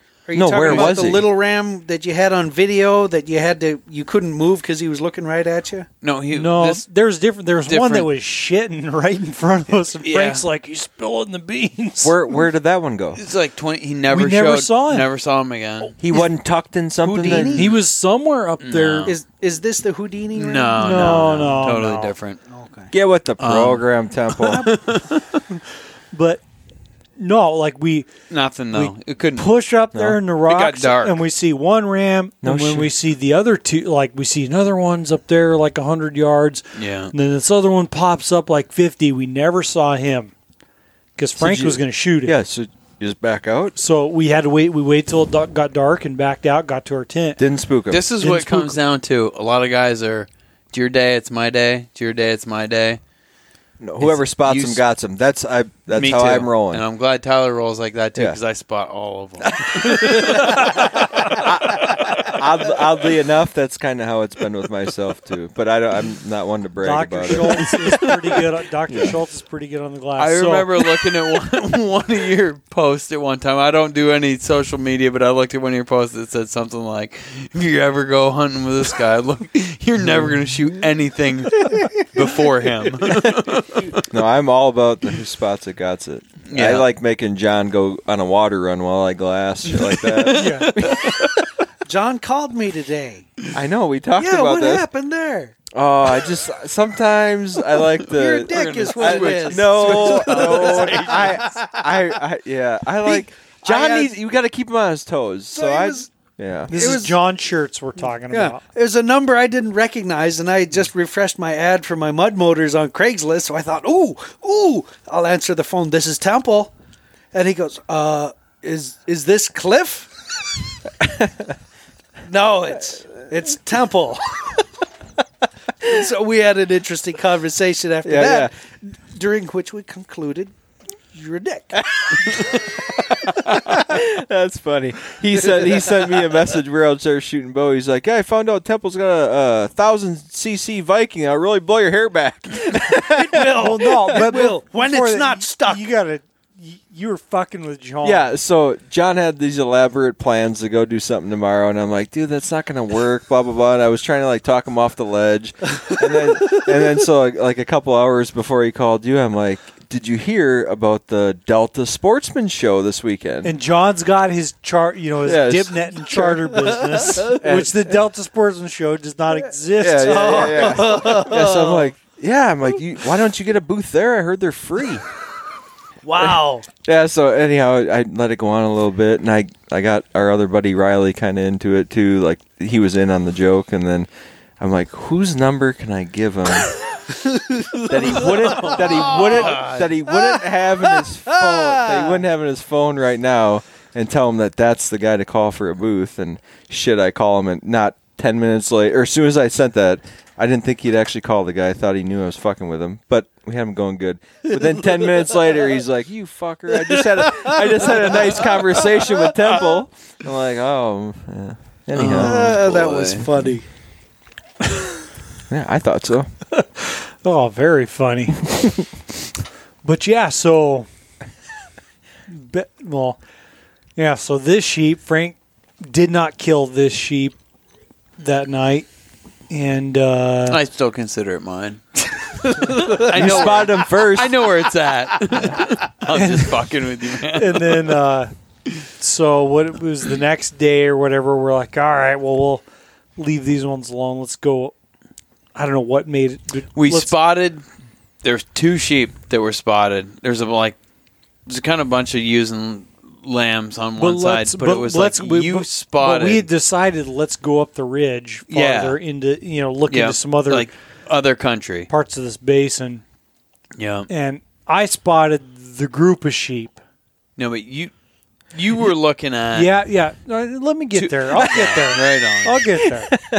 I just want to point out why you fucked up. And I did. So. And I'm motioning with my hand. We work our way around this ridge line, peek down. I'm like, oh shit, there's a bunch of sheep down there. All right, so, and granted, hindsight, I see the group of sheep. Lambs and ewes. I get first deal on the spot. First dibs on the spot and scope.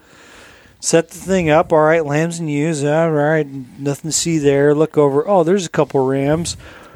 Let's look. I don't know if they're legal. These 2 rams across the canyon from all the lambs and ewes. Yeah, all right. About 15, 20 minutes on the scope. It was like, near half an hour. And I'm fucking. It was legit. Chomping. Oh man, I would have been freaking the fuck out, and that's why I bring my own spine scope.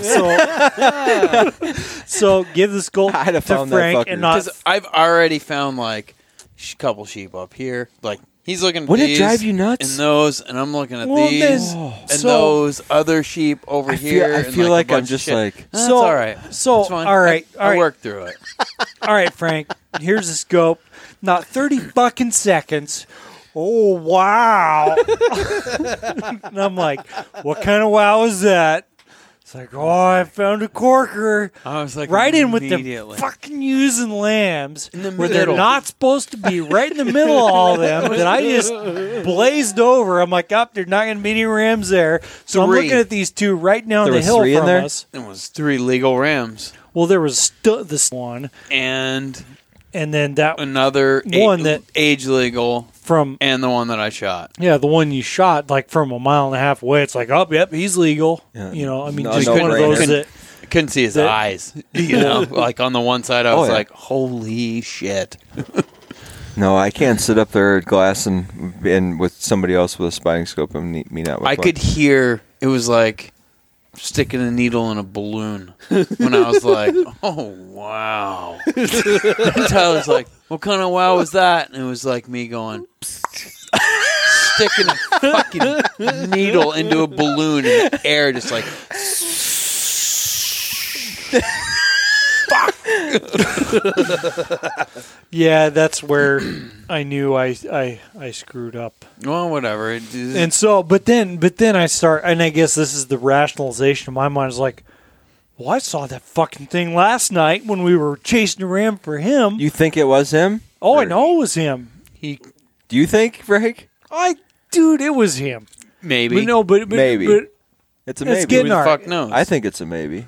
I have no idea. It could have been. You can't tell. Yeah, I mean, who the hell would know? You can't tell. You It was him. Not my problem. But no.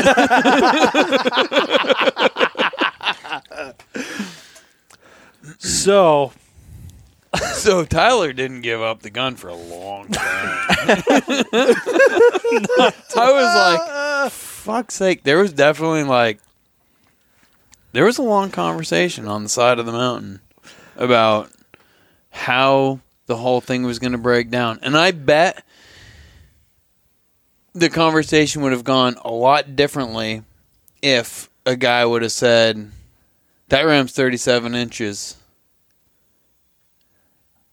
The conversation would have been totally different. I thought it was way over 40 inches. Anybody that looked at that ram and didn't notice, if they wouldn't have taken notice that it didn't drop down low and looked at it, you're like, that's over 40. That's a beautiful sheep. Our whole conversation, our whole deal would have been totally different. It wouldn't have mattered. But at the end of the that ram, to both of us, after I thought it was a crank. I thought it was over crazy. 40. It is a cranker. Question. It's like curl and a quarter. Yep. But it's tight off the top of his head and it's low on its chin. It's not. It doesn't drop below its chin. It's it's right there. I mean, he's almost as impressive as the ram I shot in Toke last year.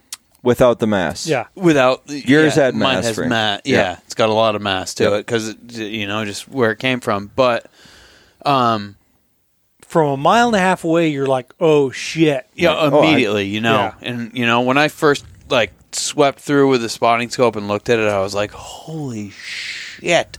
Like I could see that on his one side because he's broomed his first year off on one side and his other side comes through, but I could see where it's like cutting his cuts his horn off. So it carries well, through when you look at him and it's like, holy shit. In seconds I was like, oh my God, look at that sheep. There's a beautiful ram. I know that's legal. Yeah. Right in the middle of the lambs and ewes. And immediately, and I'll we can both tell this story because, there was a lot of it was quickly right then we were like, we got to move. Because we didn't know where they were, what was going on, what they were going to do kind of thing.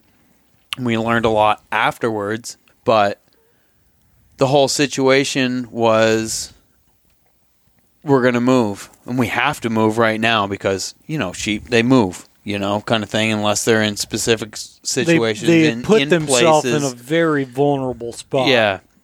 So we boogied. And I'm thinking to myself, okay, we're getting close. We had moved like a mile and a half. And I had the one rifle. He had the rifle. And we were moving and moving and moving and moving and moving and moving. And I'm like, we just got to burn over this, We're going to get down to a certain point where all we have to do is just hop over this ridge and they're all going to be right there. Right there. And we got down to that point where we had stopped a couple of times. We had water and, ate. And we were like, looked around, glassed around to make sure that they were still in the same place kind of thing. And I still didn't have the rifle. And I was kind of like, we got to the point where it was do or die. I kind of thought like we were close and the rifle was in your hand. You'd taken it off your backpack like maybe a stop before or something like that, and you had it in your hand, and I was like, so how's this going to play out? I was, what's going to happen here?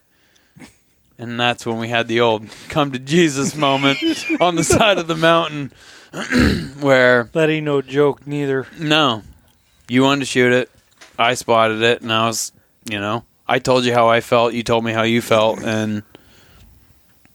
You adhered to the pre-agreed rules. Yeah. Spotter shoots it. Pretty much is what it came down to. And I think very specifically, the words that I said was...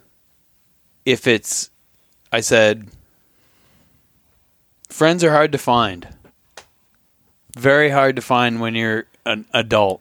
Yeah. And I would rather have you shoot a ram than lose a friend, if that's what it's going to come down to. I think that, like, with more or less words, I think that that's pretty much what I said. I was like, if you think that you deserve to shoot that ram, go ahead and shoot it. I'd rather have a friend than a ram. And you were just like, whatever, man, here's the gun. You spotted the fucking thing. Shoot it, Yeah. And that's what it ended up coming down to. There was definitely, there was tension on the side of the mountain, but I was like, I'd much rather any day of the week have a friend than a fucking animal hanging on my wall. Nope, that's any day of the week. And Tyler handed me the rifle, and he was like, you spotted it, man. I've looked over those rams 10 times, or those sheep, that group of sheep, 10 times, and I didn't see them. And I was focused on those other animals, and you found them, and it proceeded.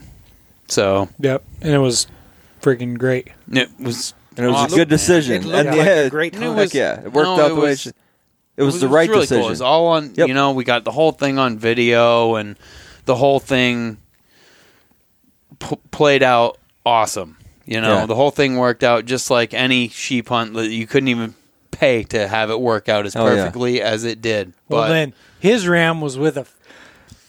Well, plus I was thinking of how... There was 2 rams. There was 2 legal rams with him. With that ram. And then while we're butchering the ram that I shot, another illegal ram comes down. One of the original 2 that he had spotted came walking down and was like, walked right up to us. So why? I just couldn't do it. I was like... It wasn't what you wanted? That year, that particular thing, wasn't what I wanted. And I was just like, no, I'm not going to... Which, hindsight, I'm kind of kicking myself in the ass because I want one of them. Yeah. And he was freaking right there. I don't know who. I was just talking to somebody. I don't think I wouldn't shoot one. But when you got enough of them that I'm like, point, that would like, call me they're a trophy cool. hunter, but like that would help. Was I talking with you, Frank? Pretty well. What's that? You would shoot one, right? Oh fuck yeah! In a second. I don't. Yeah. In a second. Yeah. I nearly shot a spike moose last year. I couldn't tell him from a cow. Dude, I don't give a shit on moose. If it's brown, it's down, man, with antlers. Is it that different with the sheep? What does that for you? Having never hunted sheep, I don't know. It was weird. Well, in that year in particular, I was like, I'm going to shoot a big one. I remember, or I'm not going to shoot one at all. Yeah, well, and I passed up. And he stuck right to what he said, because we had seen rams fighting. There was a legal ram then. Yeah, the lead ram of that group was a nice ram. Yeah. This ram, I may not have shot. I don't know. But I was like, I had like a particular ram in mind. I wanted a freaking big one, a cranker. That one was from the year prior. Yep. That was from the year prior. Yep. Mm-hmm. That one. Unbelievable. Yeah. And then I'm like, I want a cranker. Basically, I had in mind what I saw when that situation Frank had spotted. I was like, that situation took our friendship from right here to like that. Of course. Like that shit makes there's no doubt about it. Because you learned you could work through shit. Yeah. There was, like that whole shit that he's called the come to Jesus moment on the side of the mountain, whatever you want to call it. Like, in my mind, like I can hunt with him forever for the rest of my life. Yeah, and it wasn't easy. No, like it never is. It's for like anyone because I'm running through my whole justification, whatever you want to call it. I'm like, well, I saw him last night. Well, did Frank see him with the naked eye before I saw him with the spot and scope last night? Is it the same ram? I think it's the same ram, but ultimately it's like it's not worth it, And I was just as as soon as I gave the rifle to him, like, who gives a shit? I was then, just as happy to watch him plug that sheep. Yeah. Hell yeah! No, that's good. It was a freaking unbelievable hunt. Talk about walk your ass off. Holy shit! Holy hell! Yeah, that was a long trip. That one. Yep, and I mean that's still because that was the first year in like 7 or 8 years that I didn't kill one. It's weird walking out without one. And that's all on video. The whole thing is videoed. Oh yeah, yeah. That's kind of what happens sometimes. You can't really do much about it. You give it your all, and maybe you don't get what you wanted. I don't know. On one hand, it's not the same as not killing one because you're missing out on some of the agony of packing one out and that part of it. But had at least what was it? It was 3 in range. So after Frank kills this one, we shift back over to this ram that's hanging on my wall right now. And we spent a couple days trying because never saw him again. No, we saw him multiple times. Oh yeah. So like 3 days we were camping. 2 days or 3 days. I think 3 other days. Yeah. We tried to kill this ram. So he was What? We were camped. Double broomer. So when we first saw him, they came off this main ridgeline out onto a ridgeline that goes into this basin. We were camped on the main ridgeline where that ridgeline cuts off and goes in. So we had them. Knew where they come. They're out hanging on this ridgeline, but we'd have to move up or down to be able to locate them, so we could see far enough down that side ridgeline. If this makes any sense, sure. And a couple days of holding up. One day, because what they'd been doing in the evening, weather one of those 3 days. In the evening, weather one day, but in the evening they would move around to our side, our end of that ridgeline, into a saddle. Yeah. So one night, I'm like, all right, well they're gonna get up and feed over into the saddle. So I'm like, all right, let's just wait there for them, and when they feed around the hill, we'll shoot them. Didn't happen. They didn't come. Would we sit in the other side of that saddle for 9 straight hours that Something day? Like that. Just thinking. Literally 9 friggin' hours. Just waiting for him to do what they had done. Waiting for him to do the same thing they had done for like the 2 days before. And they didn't do it. And they didn't do it that day. Sons of bitches. You know what happens in 9 hours on one of my regular hunts? Yeah. I wake up, I hunt burn about morning. 80 gallons of gas. No, exactly. No, he's got one of them mud runners. I don't burn 80 gallons in a season, including the truck. In 9 hours, I wake up, go hunt, come back, have lunch, take a nap, and I'm thinking about the evening hunt. Yeah. Jesus. The hell am I getting into here? Yeah. Something else. A lot of patience is what you're getting into. Ugh. Pause. We're doing a pause. Doing a pause.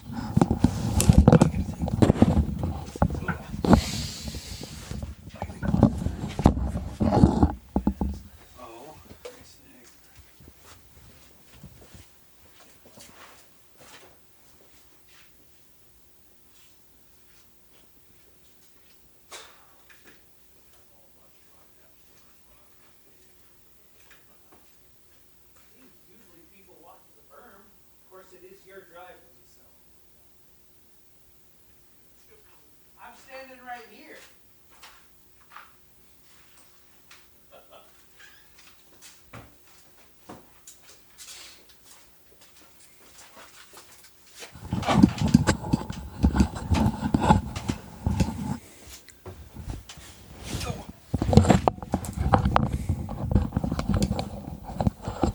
How long is it gone?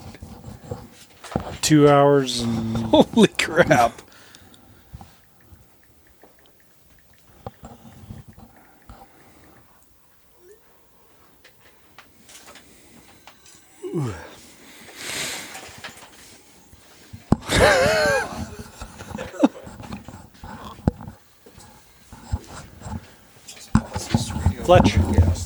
Fletch.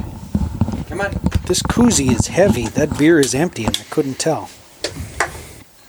It's deceiving, Temple. It is. I'm unaccustomed to drinking with a koozie. Especially an extra tough koozie. I hope they got the glue right. Did I get you that?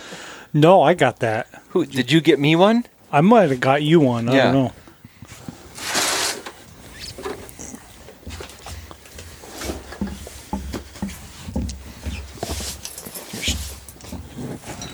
You gonna just edit all this out, or are you gonna? Yeah. I'll cut it. I'll cut the piss break out. That was a massive piss break. We all hit, the old. It's like hit the limit. What you thinking, Frank? Where'd you put it? I don't know. You might have. Oh, over here. It's over there. Next to my keys. Jesus. I was just kidding. Where were we at? You were talking about. All right. So, all right. We all had to take a simultaneous pee break. Like women. So, we were talking about this ram, right? No, Yes. they started. Well, We were on day 2. We were on day 2 of that ram. Sitting in the rock pile because I'm like, all right, if they do the same thing they've done the previous, because we've been watching, Even prior to when you killed your ram, we'd been watching these rams for a week almost. I'm like, same all right, little pile of rocks that they're gonna come around here, so we'll get on here, wait in this pile of rocks. They'll come around the hill. I'll shoot him. We'll be all happy. And they didn't come. Well, it was like another day. Yeah. And I remember it was socked in, and we finally, we went up to Chad's Roost, which we'll have to get into a little bit. Up on top of this ridge where you could see around, and finally clouds break, and there they are. Way around, yeah. They're bedded there. Mm-hmm. All right, they're getting up, and all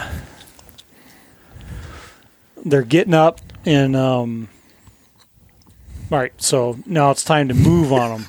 Jesus, are you alive? Jesus Christ! I am alive. All right, get your shit together. Focus. So Nick's taking selfies. It shouldn't bother you. They get up, and I'm like, all right, run down there, and pop over the backside of the ridge, and we'll be able to shoot them. And we hauled ass down there. Got down there, got ready, got up, popped up over the side, and what we saw them, they were like 600 or 700 yards down the ridge. Moving away. And we kept going, and at one point, because there's a bunch of rocks and stuff, at one point I saw one of them's ass like 40 yards from us. Well, we had made it a long ways at that point in time. We had made it a long ways all the way up a rock ridge, down over the other side of the ridge. And if you turn it sideways, you get more in there. Jesus, you guys are so fucking pathetic. This is bullshit. I sent a photo to my wife because Fletch, whatever. Y'all fuck off. I'm going to stop talking and just start taking pictures of myself. Yeah, I got nothing. So, yeah, I'm going to tell you something. But it was just one of those like Hail Mary deals where you're like, all right, we're just. They did the same thing day after day after day after day. And then the day that we decided we're going to project on what they've done every single day, they didn't do it. So, I mean, it's hunting. 100%. Yep. You know, it's exactly the way it works. Animals are animals, and they're going to do whatever the hell they're going to do. Once you think you got them figured out. That day that we decided, okay, let's screw this. Let's not wait on them. We'll rip around the back side of this ridge and come in on them. They decided we're blowing off this. Was there any way that your ridge. Wind or something? No way. No, nothing. No way in any way, shape, or form did our we saw or that anything. We saw that. I saw that one's ass like literally 40 yards down the hill from us. One of the smaller ones. We that sat was down, with unbuckled our packs, and kind of stood up. Like, where is he? And then the next time we saw him, he was like 300 or 400 yards down the hill. And we look over, and him and the two other rams are walking up the next ridge line. They're already like mile and a half, 2 miles at that point. A mile away. While we saw the one that you're saying that was like 40 yards away, those other ones had already bailed and were already gone. And we're like running this ridge, and it's all of a sudden pinching off, turning not into a ridge anymore. And there's no cover. There's no way that sheep are going to be there. And we've checked it all out. Sure. And all of a sudden, Tyler says, well, there's sheep over there, and they're walking straight away from us. And they had gone down, back up again, and they're headed across a whole nother ridge line. And that was him. He was gone. They were easily a mile and a half, probably closer to 2 miles already at that point in time, gone. We tried straight away from us. Even after that, we tried another day or 2 days trying to find him again and could never find him. We're almost out of food. We just barely had enough food to get back to the four-wheelers, 28 miles away or whatever it was. We had walked a long ways. We kept every day. I'm like, holy shit! We're just keep walking further and further and further away. So, probably a question most people don't get asked, but how did you feel hunting after you had shot one, and then trying to go knowing you're like, okay, you're not up, that type of feeling, I love it too, but there's relief. It's a lot. It's certainly some relief, but there's also like, did you guys stash the meat somewhere? We had a base where we were staying, and both of us had built a spot in the rocks where the meat was secure, and every morning I'd wake up, I'd roll all the meat. So you came back to the same place we were each coming night? back to the same place every evening. All right. I thought we were like out and back and out and back. Okay, that's a lot of work. And then from where our camp was, it's 20 something miles back to where the four-wheelers are, and then another 18 or 20 miles away, kind of thing. Because in some country, you can't. You're going to want to keep pushing deeper and deeper, and you don't. you don't necessarily come back each time. Yeah, you take your camp with you. Yeah. No, this was not. We were just pushing out each day. Okay. Like and further and further and further and like going. And going pretty light if you kept all your shit in your tents and stuff. Yeah. All right. But the meat was, everything was. I mean, that meat was awesome. I was just saying, like, how when you got two guys and one guy shoots a ram, you still want to get the other guy a ram. You're obviously not carrying that thing. Meat. Yeah, of course, 100%. And typically you're not going to be carrying around your ram while you're hunting, and so you're just inefficient. But at the same time, you also have to, if you want to push on deeper, you got to figure out something to do with that meat for a little while, for several days. Bring it, pull it out at night. It sounds like you guys had a great little camp spot where you could do it. Yeah. Yeah. But think about some other areas you've hunted where maybe from where you were camped, like you're not going to be able. You've seen all the sheep in that area. You need to move. Well, see, that's the first time we ever hunted together. Frank killed his ram on opening day. We brought it back to our little spike camp, and you submerged, put it in dry sacks. Yeah, that's right. Submerged it in the river. Okay, good. Underwater. And left it there. I mean, you're taking a chance anytime, whether you bury it in the rocks or you're leaving it submerged. And it ended up being just fine. Yeah. But when we left after colder than any meat, probably that first ram that I killed was probably colder meat than I've ever pulled back out of the mountains at any point in time, because it was like dig a hole in the rocks, put it in dry bags somewhere, and typically you would never. People are like, you never put a game meat in a trash bag or like anywhere sealed. You want to keep it aired out, but. If you got a couple of days and you know that you have super ice cold water, you can just sink that shit. Yep. Put it under, and it's like putting it in a refrigerator. Yep. I've done that with a goat before. It worked just fine. Yeah. I bring contractor bags to do that just in case. Yeah. You don't want the treated trash bags. And don't and don't do it with fresh hot meat. No. Like that meat already needs to be. You need to cool it down, air it out. It's natural. You put that hot meat in a bag. I don't care if you submerge or what you do. It's fucked. Right. But literally, we sank Frank's meat in the river and the Cape, and then went hunting. The Cape is different, because so many times, water obviously promotes bacterial growth, but it's when you get it wet, then let it warm up. Yeah. I've sunk sheep capes in super cold creeks. We're talking about how many miles away from a glacier are we?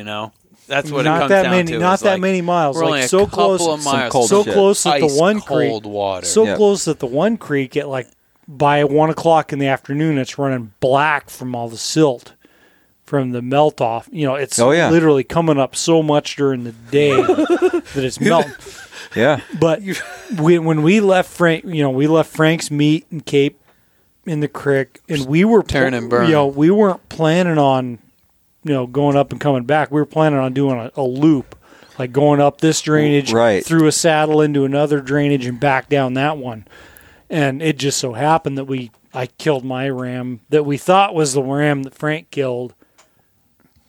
It was 500 yards. I guess what I'm asking is totally based off wanting to do a loop. Because if you got this area that, say it's a 60-mile loop or something like that, and you want two people to shoot a ram, well, you're probably not coming back to mile 30 or 20, worse, if you shoot one. And that's where what we were talking about before is we were I had brought this back to base camp, and then we were just ripping out from there, going further. But I don't know. We had done some distance too, though, even after that. Yeah, I mean, that was 17, 18 miles. Our starting point was 17, 18 miles from where we got dropped off. Oh, yeah. What the hell? But at some point, and then we were going if you're doing a loop, there. At some point, it's going to be suck it up, Buttercup. I know. Yeah. No, because you got to bring it the rest of the way around. Right. The reason I laughed so hard earlier, talking about the melt rising and lowering the level of the river, me and my dad and Frank went out beaver trapping one year, and we watched the water level in the forest drop all day, and we thought, all right, me and Pop, we're going to set our tent here, in the forest leaves and the loam. Right here, it'll be safe. It dropped during the day because what did the white guy say? The white guy said, "I'm sleeping over here on the road," and I said, "The hell with that! There's rocks on the road. I'm going to sleep over here in the loam." White guy's dry. Brown guy's wet. No, the floor kept all the water out. So we watched the water drop all day. We set up the tent and the nice soft forest floor, and the water dropped all day because during the whole night, Mop and Glow spilled the beer. Spilled the beer. Because during the night, the rate of melt decreased during the night. So during the day, the water level dropped because there wasn't any water. I'm not trying to say that what you're saying is wrong, but doesn't the water level increase as throughout the day? Afternoon. Yeah, because like when I book rafting trips, I want the latest trip they got. So that's the highest water. You book rafting Fuck trips? yeah, dude, that's fun so shit. this is all situationally. This all went down at 4 a.m. But it was So that time I woke up in the night, not feeling right. Like, why are my feet floating? Oh, that's why. Not good. So I woke up, stuck my head out the tent, and the floor is floating around my feet. My feet are dry. And this was at 4 a.m.? I don't know. It should have been during the day. No, it was like 4 o'clock in the morning. It was way early 3 o'clock in the morning. Way early morning. So it warms up all day long. Which means melt more. And the water, it does, but it takes time to get to the river for the water to come up. Time. Okay. So if you got steep banks, if you got steep mountains right to the damn river, it's going to take the melt less time to get into the river. Mm-hmm. We're out and we're. I know where I think I know where you're talking. It's pretty flatty. It was flatter and then hills. So it took some time for the water to get into the river. Yep. We watched the water drop for a couple hours during the day while we were setting traps, shooting beaver, and then we come back and we go, wow, this is dry now. How many paper towels does it take to soak up half a beer? Few. And fucking Americans. And their paper towels. Hemp would grow quicker. Keep going, Temple. And so I wake up during the night thinking, why are my feet floating? Oh. So I wake my dad up. We drag our tent over to the road next where to Frank the white is, guy, yeah. and sleep great on the hard rocks, but dry.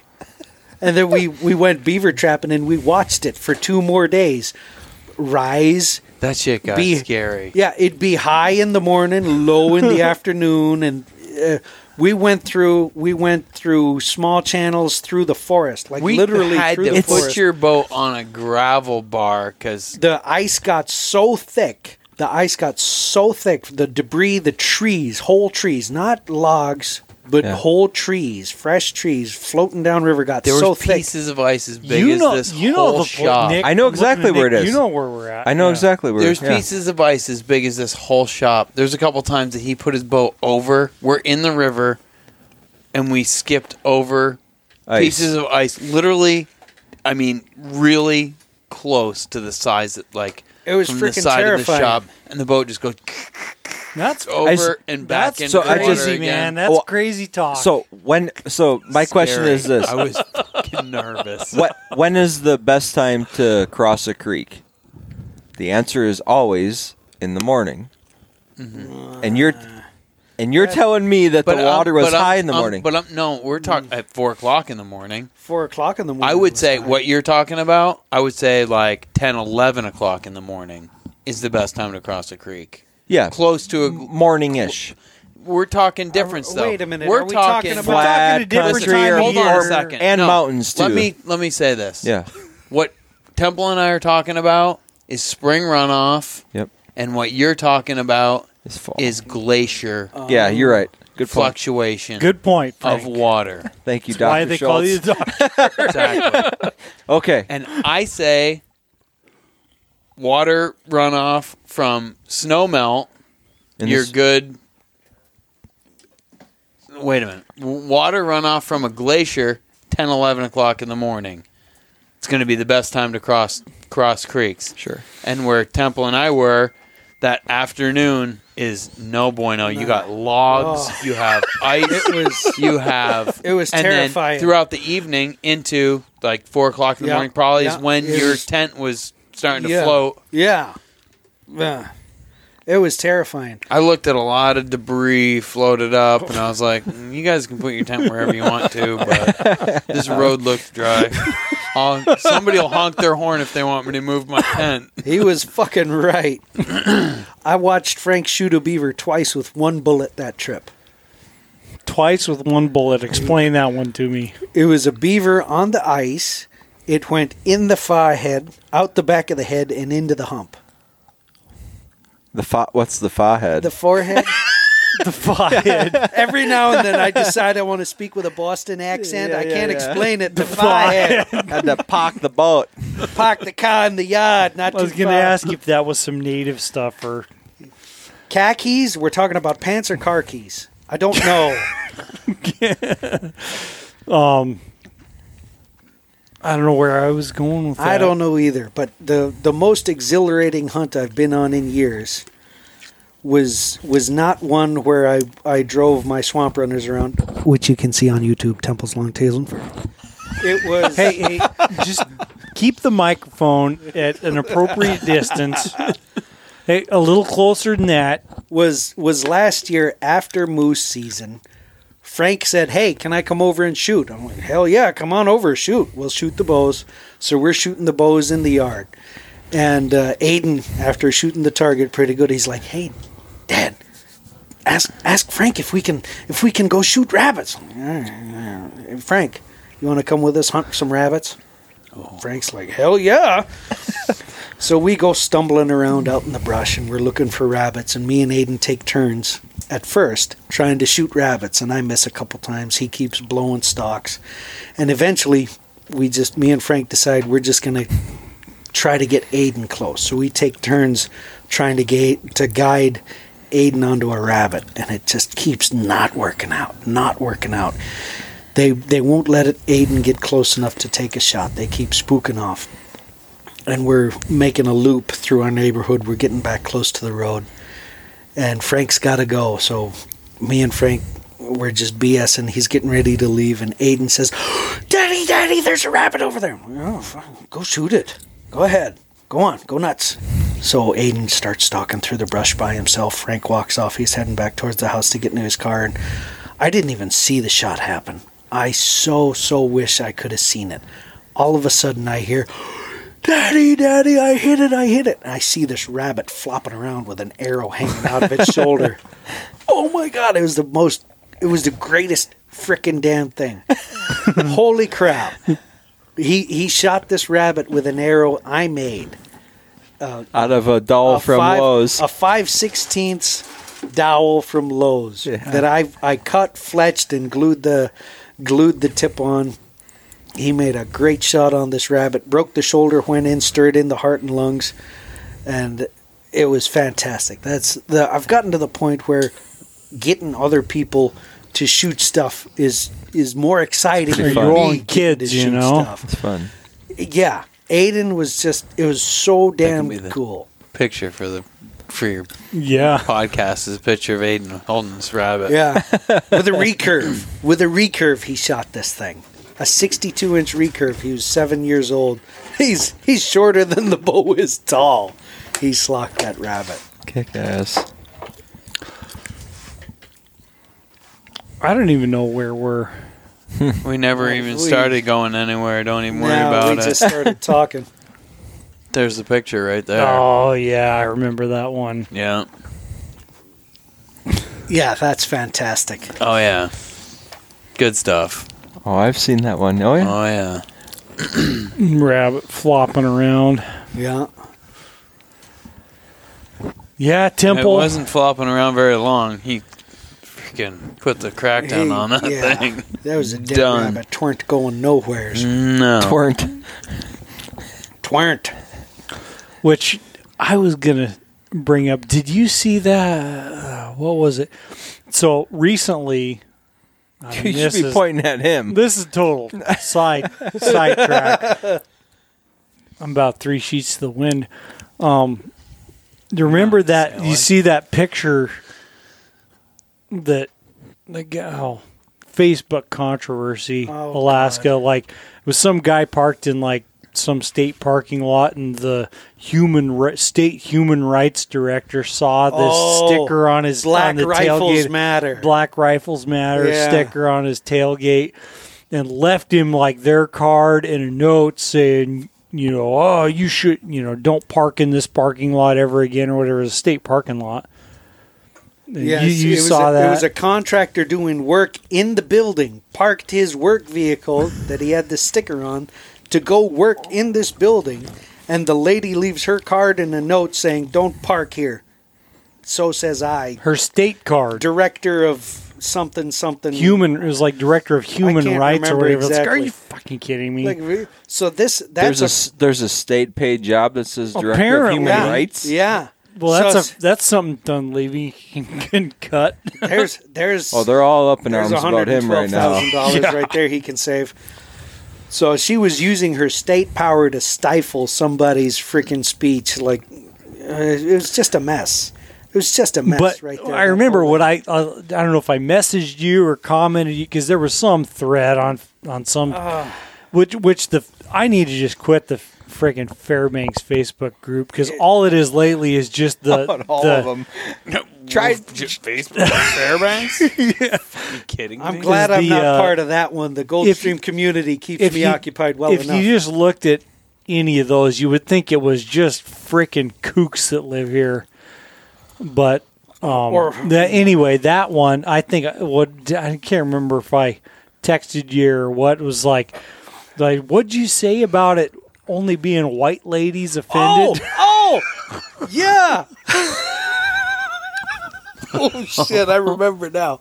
We were talking about how it's always white ladies offended on behalf of other people. Yeah, there you go. Yeah. There you go. Because it was some lady was commenting, oh, that's so racist and all this stuff. And it's like, you're a white, people should have to take a test to participate in social media. There should be a test. Wow, I like it. And if you can pass that test, then you can have the privilege of... It'd be down to like 200 people. Well, I mean, hopefully. maybe in Goldstream Hopefully Valley. Like 50 people. But... there should be like a like competency, like what do you know, how are you going to act, stuff like that, like a test like that. If you act improperly, we're going to take your rights away. Yeah, I mean, are you going to be reasonable? Are you going to think through before you post? Which, stuff speaking like that? of that, I mean, if you just look, if you just went and looked at the Fairbanks page or the Goldstream page, you would think, man, it's nothing but a bunch of kooks that live out here. Can you complete a thought in like an actual sentence, stuff like that? Some of them can. They're still wrong, but there are intelligent people on Facebook that can still be wrong. Be wrong, sure. Yeah. But I've been off of Facebook as long as I've been off of Dip. I come full circle. You've been off Dip, but now. Whatever. You had to walk into that. Whatever. Now, I haven't. I'm off a dip. I'm off a dip, but I'm smoking cigarettes. Fuck yeah! This guy right here, I got a pouch of Levi Garrett in my truck in my car, and I ain't touched it in months. I ain't had a some of that. Cigar. Yeah. Now, I'm the last person that can criticize someone for nicotine addiction. I'm just saying. Holy shit! Facebook, since Facebook's October, I love being not there. Yeah. October. I haven't been on Facebook Sober since October. Oh. No, I haven't been on Facebook since October. You're not missing all that. I'm not. Frank's just grimacing over here. I'm fucking pissed. I started Facebook to keep in touch with friends and family and share pictures. Then it's not. Before you know it, now it's just freaking. Before you know it, you're pandemonium. Yeah, I get so angry on there. Temple is pretty inflammatory, I must admit. So is everyone that is on this shit, man. Never ending. Inflammatory is not inaccurate. However, it does not completely paint the entire picture. I ain't out there poking bears for the sake of poking bears. I'm poking bears because I'm going to eat them. All right? Well, you got that. It's a good story. I'm not poking any bears. I'm just going to talk shit about everybody that uses Facebook. That's fair. Or that is whatever absolutely platform that they use, because I think that whatever the whole thing is just self-promotion. 100%. Yeah. It's bullshit. Speaking of that, well, some use it for self-promotion. Other people use it to bitch and gripe about every little thing that's going on in their life. Mm-hmm. The other people, there's a third group that just thinks that everybody cares to know what they're doing at every hour of the day. All right? So those are all the second, third, what do you fourth, think and I fifth am, worst Nick? people. Tyler, I don't know, but the worst people on the Facebook are the ones that go. You're not telling God. me like what you're doing all day, every day. You're not like, oh, this is what I'm eating. This is what I'm going to the gym. I'm doing we don't fucking care. Those are the second. We don't fucking care. Yeah. It was very satisfying. You're not like publicizing like arguments with your significant other or fucking issues with your ex-wife or your kids and shit. Like there's shit that doesn't belong on Facebook. Oh yeah. But that's what it's become. That's exactly what it's become. It's just fucking Christ. Mm-hmm. Sorry, Temple. You were onto something, and I was, but I'm derailed now. I had to vent. Golly. It don't matter. No, it's all right. You gotta get Nick to sometimes just get on a roll. Rile him up. Nick's like in I'm in the same boat as Nick. I'm like full. The whole thing is bullshit. It's just. I have found that for me, it doesn't work. No, I would agree. It doesn't work for you, Nick. And the reason what happens is Nick will sit there and be bored on a few evenings, have about 7 or 8 beers, and start telling the truth. Yeah, God forbid somebody tell the truth. I never even started. Don't. It's like chewing or smoking. If you don't already, don't. Can't do it. And I don't think that I've ever posted anything on there that I've regretted. Yeah. And I don't think I've ever posted anything on there that was an outright lie. And I don't think I ever pointed a finger at somebody that didn't need a finger pointed at them because what they were doing was not exactly how they were talking about. But you still get that negative feedback from those people because they, for some reason, think that when they show their life to the world, that there shall be no criticism whatsoever, and they think that everybody is going to agree with what they're saying, even though there are smart people out there that have reason to believe that what you're saying is not quite the way it is. And I'll leave it at that. I'm torn with this whole podcast thing. Yeah. Because my entire life as social media has started and gained ground, and I've been so anti. Am I just falling into the... You could be. Falling into the line of writing the same thing. I might as well be on Facebook if I'm doing something like this. No. Don't get carried away. Whoa, this is much different. Whoa. And I realize it is, but in my mind, it's still a battle. Whereas I'm like saying to myself, you could be on the slippery slope, but it's only like-minded people that will listen to this crap. It's only other consumptive users or those that aspire to be consumptive users that are going to listen to this. I hope so. Me too. Because if the antis ever get a hold of some of this crap that I'm saying, when I run for office, you're never going to be. You're never going to be a senator. It could happen. Run for office. Trump won. Which actually, that whitetail hanging out around the corner was from there, Trump Day. That was from Trump Day. Yeah. Wow. Is Trump awesome Day the day he won? Is that what we're talking about? You'll win. You'll win. You'll remember that whitetail forever. I will remember that whitetail where, deer when, forever. Exactly, every single bit about it. That whole entire day. The pictures of the languishing liberals are hilarious. Well, see, so we do. I was in camp. Really this whitetail deer. This whitetail deer is the only big game animal I've killed outside of Alaska. You were guided. I was guided. Is that your first guided animal That was my first guided animal.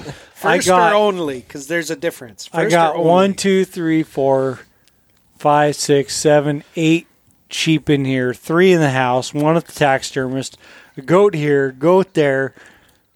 A bunch of Alaska shit. Listen to this. I've been on one guided hunt in my entire life. I came home empty-handed.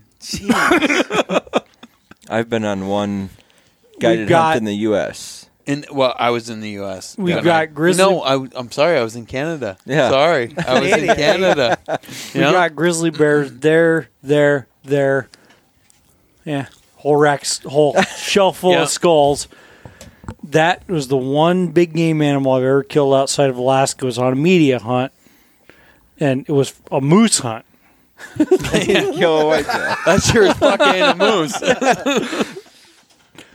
I just shot it too. And it was whatever funny, walks out that's legal.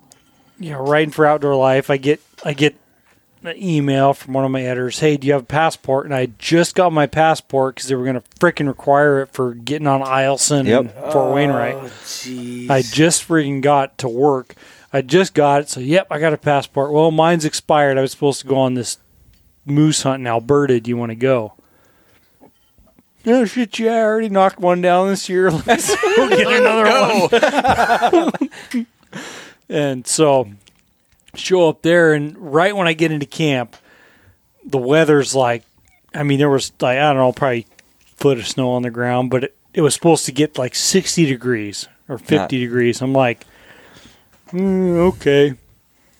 So we go out, and the way they hunt, it's in November, after the rut. They track these bulls in the snow, in the timber. There's a lot of... It's Alberta. Yeah, a lot of little 2 tracks through the bush, as they call it, or the just woods, timber, whatever. Cut a track and you cut a track that you think it's a bull, and you follow it, and they tend to hole up. They don't like to move a lot. They're post rut, so they'll track them down and kill them. And we did that for about a day, and then it was like, it became pretty apparent that the snow was going to melt. Right.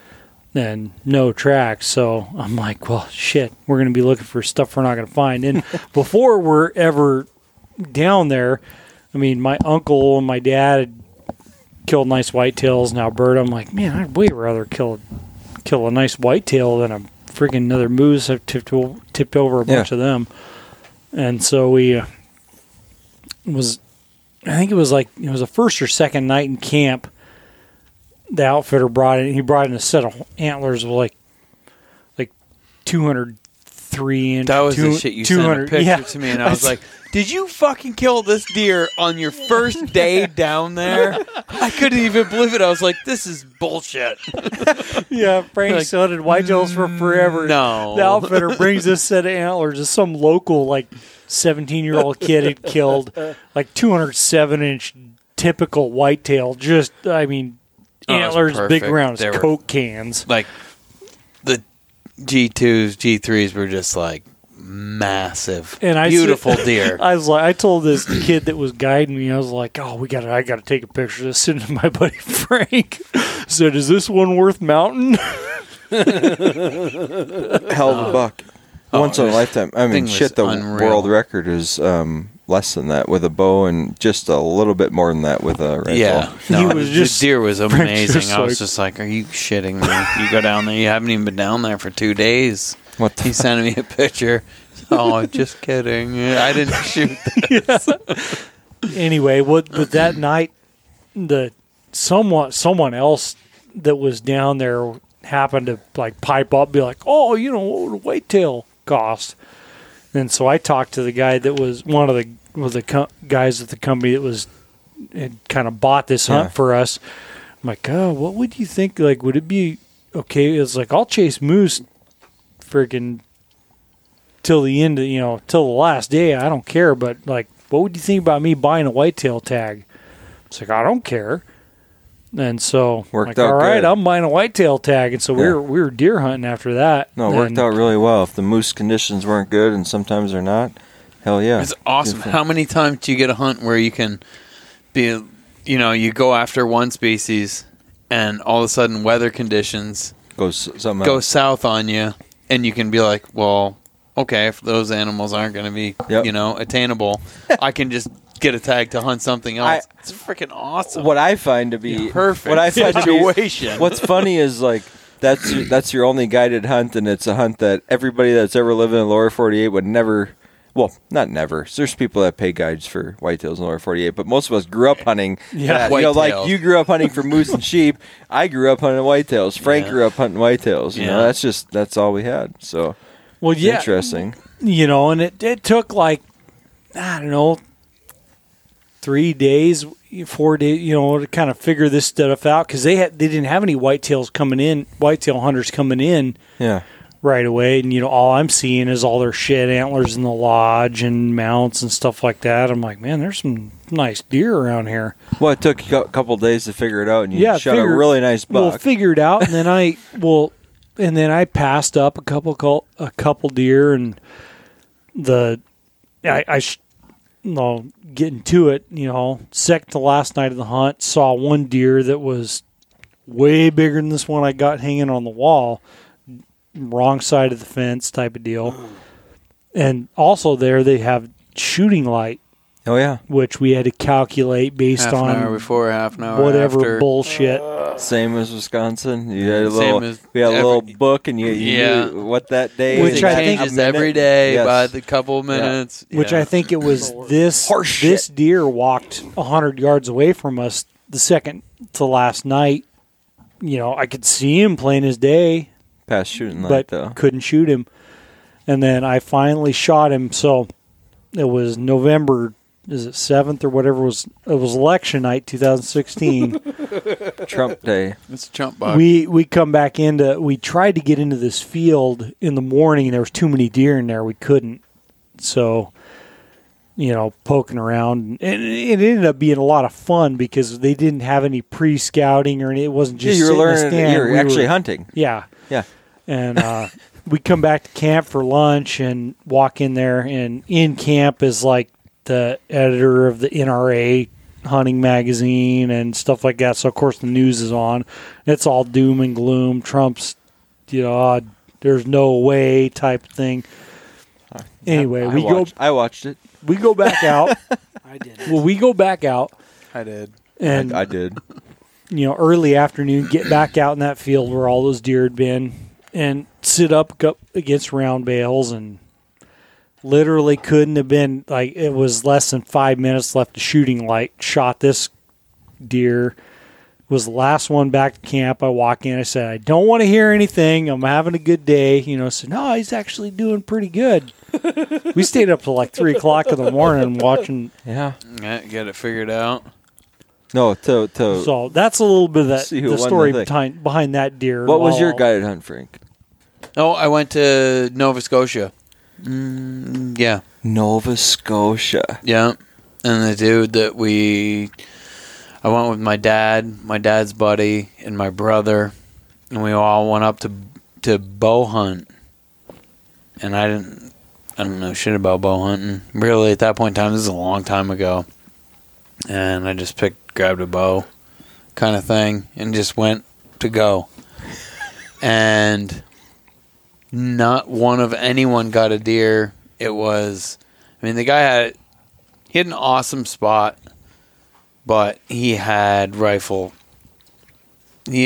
Everything that he had was set up for rifle.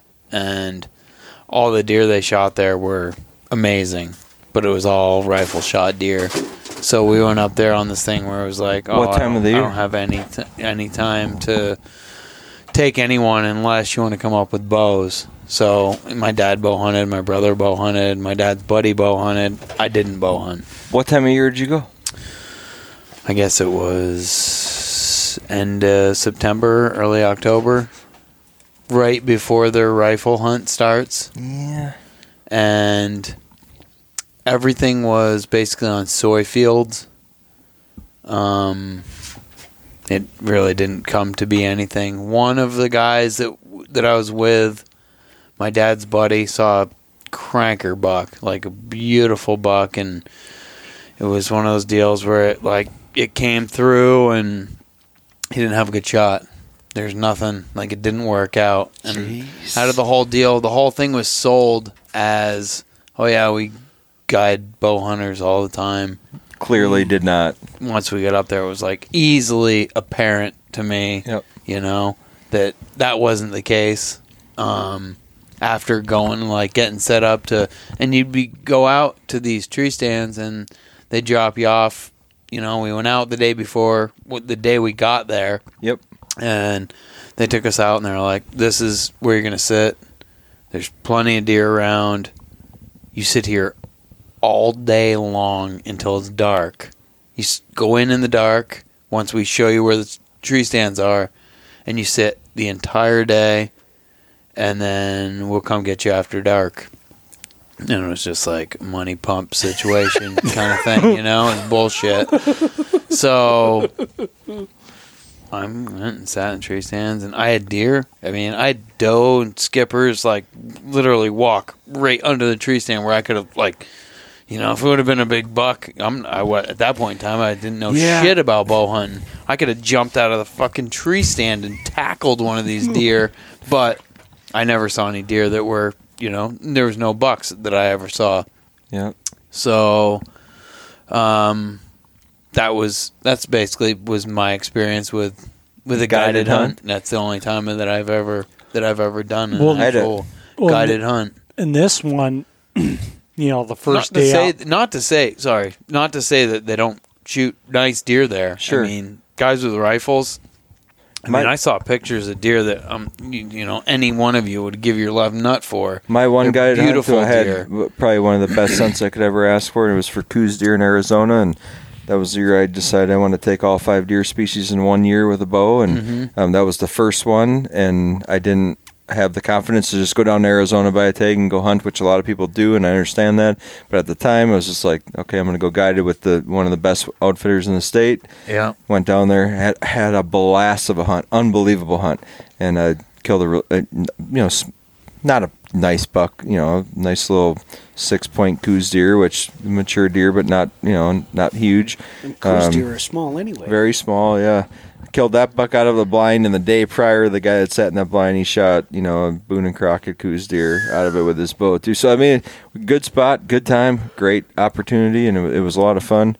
So I had, you know, that's the only guided hunt I've ever done. Well, this one I went on was like a weird mix of where I grew up in Colorado and here, because all the timber, all the birch and stuff and muskeg is like here, but like you smell silage and shit like that from like farm. Remind me of where I grew up in Colorado. Total farm country. Yeah. So it's like where this North Country meets that stuff. And anyway, I remember the first day out, we're driving out with this guy, and I'm thinking, like, I don't know if he listens to this or not, but talking to him, and how long you been guiding? Because this is after I guided on a Fognac and stuff like that. Oh, well, this is my first season, and I think I told him, like, the first day, I was like, hey, all right, so I know how I know how this works. Yeah. I said, you don't worry about it. I was like, we're just going to go have a freaking good time. Yeah. I was like, don't worry about it. I was like, I know all the pressure that gets put on guides. Oh, hell yeah. And especially, you know, being new to this. I was like, we're just going to have a good time. Then we ended up, you know, focusing on deer, and took me by his parents' place and showed me some of their deer, and like, man, shit, their freaking shed that was full of deer that were too small to mount was most people shit their pants twice over. as big as that deer.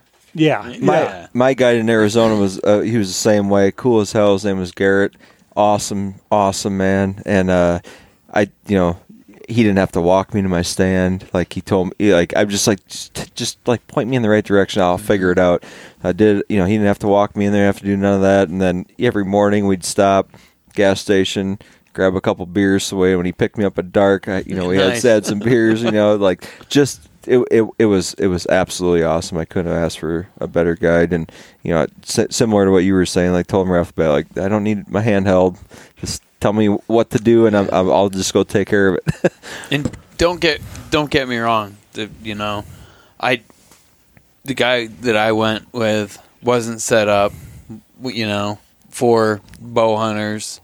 He may have wanted a little extra money. What we were doing, but I mean, they do shoot some. Yeah, they're nice people. It wasn't like they were assholes. There's horror stories out there of people. Show up. It's pretty bad. But yeah, there was one. It was funny when we were in this camp.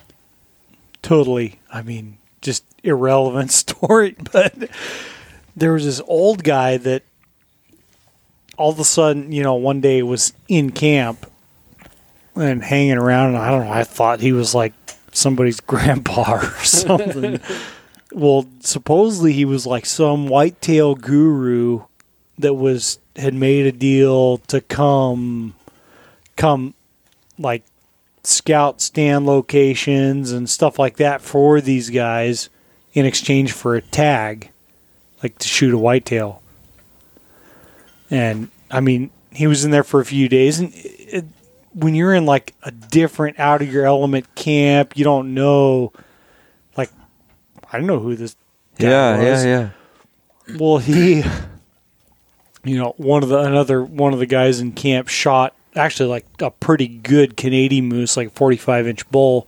It was a Field and Stream batter, his first moose, whatever, awesome. And but this guy like disappeared in the middle of the night with all of Will's like backstrap. Wow. Stuff like that, like disappeared driving back to I think he was from Wisconsin. What the hell? Are those? He ended up, long story short, he ended up getting his meat back, but I guess he had made a deal, and I don't know because he kept, I guess asking for wanting his tag right up front. So he could steal the people's meat and leave? Or wanting his whitetail tag up front so he could hunt deer instead, I don't know. Who knows how that actually was supposed to work out, but it was just weird because it was just a guy and you thought, oh, well, are those Canadian moose? Is that what you're asking? Are they Shiras moose or are they Canadian moose? Well, so for Pope and Young, so archery, anything south of the Canadian border is considered a Shiras moose. Anything north is considered a Canadian moose. For Boone and Crockett, on the other hand, and then there where are parts. Does the Canada-Yukon moose come in? That would be the Yukon and Alaska. It's that whole border. It's just straight up a borderline. Alaska Yukon moose are only from Alaska and the Yukon. Okay. Okay. Everything else is Canada, and then south of the Canada-U.S. border is Shiras. For Pope and Young. For Boone and Crockett, it's different. Boone and Crockett accepts moose from southern BC and I think it's even southern Alberta as Shiras. And then there's a line somewhere in those provinces, and anything north is a Canadian. And then, so because I think where we were hunting was definitely Canadian moose. Right. And that's what they consider where I grew up in Vermont. Yep, and everything New east, Hampshire, everything Maine, east all the way Vermont. Newfoundland, all that to the east is all Canadian moose. So the only real not discrepancy, but the only real talking point when it comes to species of moose is along the U.S. Canadian border, and then the line between BC and Alberta and south. I just tons of people ask me, and they're like, "Oh, what you got? You guys got those little tiny moose?" And I was like, I don't know. Where I grew up, I was like, there's some pretty freaking big moose. Sure. I don't know what the Vermont whatever the record books and all that kind of shit is, but I know that they're Canadian over there. I grew up in a store that people weighed stuff in because that's how you do it back there. Yeah.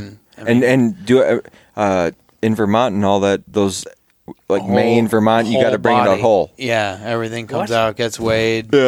Yeah. How are you supposed to do that? Good question. Horse Can you teams, imagine tractors, horse teams use horses to drag moose out. Yeah, you got to bring them out whole. I'm pretty sure that's how it is in all those states out there. Yeah. No, I can't. Well, you don't have the exact same terrain as we have here in Alaska either, and there's a hell of a lot more roads and logging roads as well. But there's some spots. No, I'm not saying it's easy. I'm not saying it is. But I've seen moose that are in the mid 60s from Vermont, where I grew up. That's an exceptional moose. Nice bulls. It's a shame what's happening out there in the Northeast with their moose and the ticks and stuff like that. Their tags tag numbers are going through the floor because of moose dying. No moose left. Exactly, and that's too bad. Yeah. And from what I've read, there's not a whole hell of a lot to curtail the issue either. Like I don't know a whole lot about it. The way it was explained to me was that I was like, well, if the moose are getting infiltrated with these ticks, how come the whitetail deer that are living in the same country right around them aren't having the same problem? And it's because there's millions of whitetail. No, it's because whitetail groom and moose don't groom. Yeah. Oh, I've seen pictures of their beds. Is the like only their moose reason beds, just why solid blood in the moose beds they're from all dying.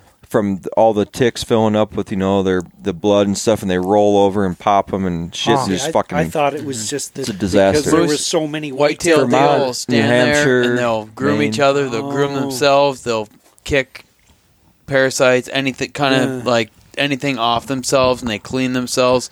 Moose don't. They don't get these huge balls of ticks, and which you see. I don't know that's 100% why, me, but that's the way it was explained to me, was that moose don't groom, whitetail deer do groom, and that's why that they can live in the same exact area, and whitetails are fine and moose aren't. I've killed whitetails with ticks all over them too before, and I'm sure you have. And they're totally fine. Yeah, nothing wrong with them at all. Yeah. Moose, they just get. It seems like they get infiltrated. They get totally. I have buddies that are deer hunters back in New England that are trackers, and they'll just walk deer tracks, and hunt them like that. And they find moose that are just dying, laying on the ground, covered in ticks. Send me pictures of deer that are straight up covered, head to toe, and yeah, the photos I've seen are pretty incredible. It's gross. Just moose beds with just blood dots all over the snow and shit. So we don't want that up here. God no.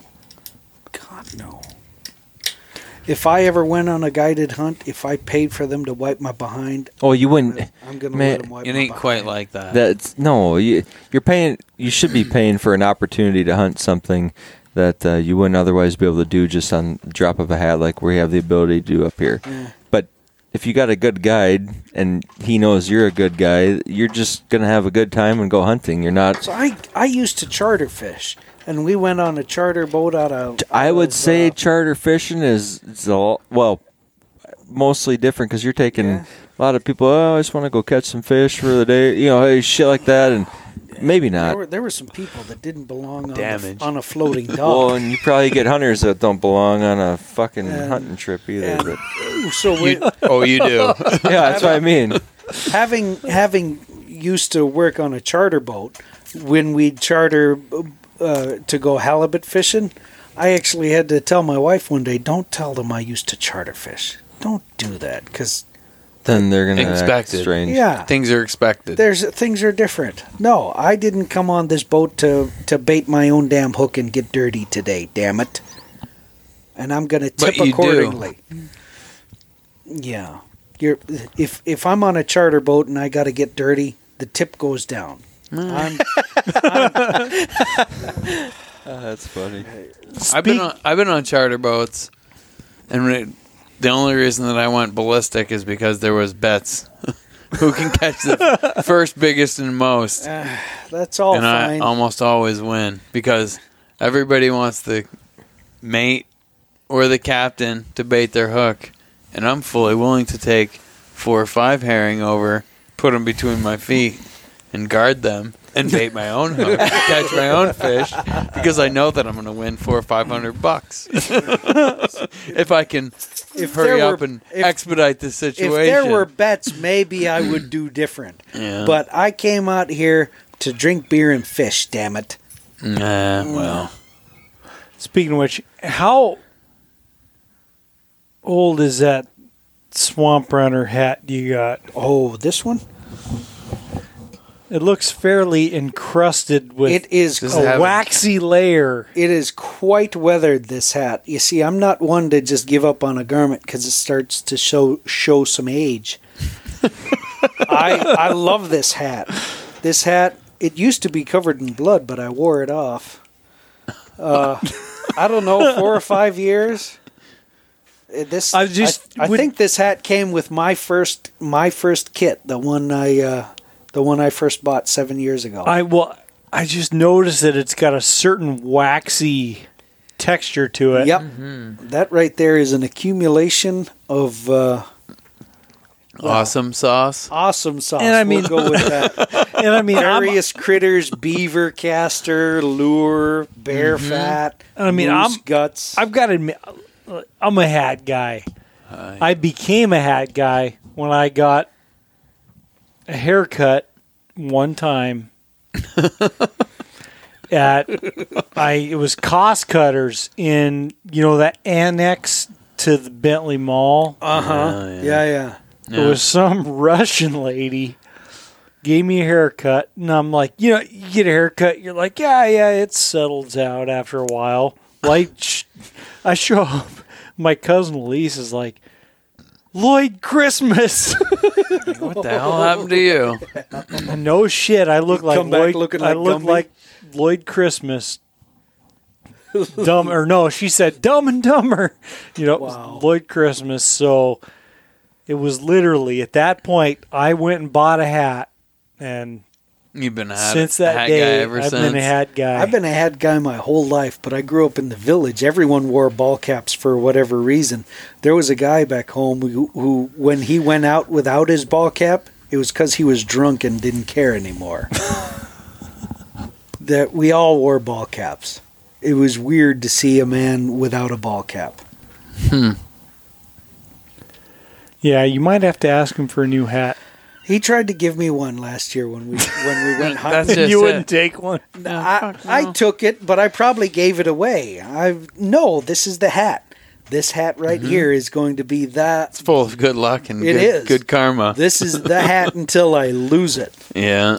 There, it's this right now. It's this or my fedora. Which that's all right, but what were you? You were complaining earlier about ice. I don't ever complain. You lament on occasion. I vent. He vents. I vent. Vents on occasion. I vent about all you kooks that are on Facebook. Well, I did. Yeah. But your picture, you guys did pretty good ice fishing the other day, didn't you? We did. Aiden caught one fish, and it was a damn fine pike. What day did you go? I can't remember. Was it a week ago? Was it a couple of weeks ago? It wasn't Wednesday. That long. I took Aiden out of school. We went fishing, and Aiden lost interest after catching a 40-inch pike. He's like, "I'll give you guys a chance to catch up, asshole." Did he reel it in, hook it himself, everything? So what happened was we were fishing next to each other. I forgot my good fishing sticks. So we borrowed some gear from some people. You didn't make any out of like a birch pole or anything?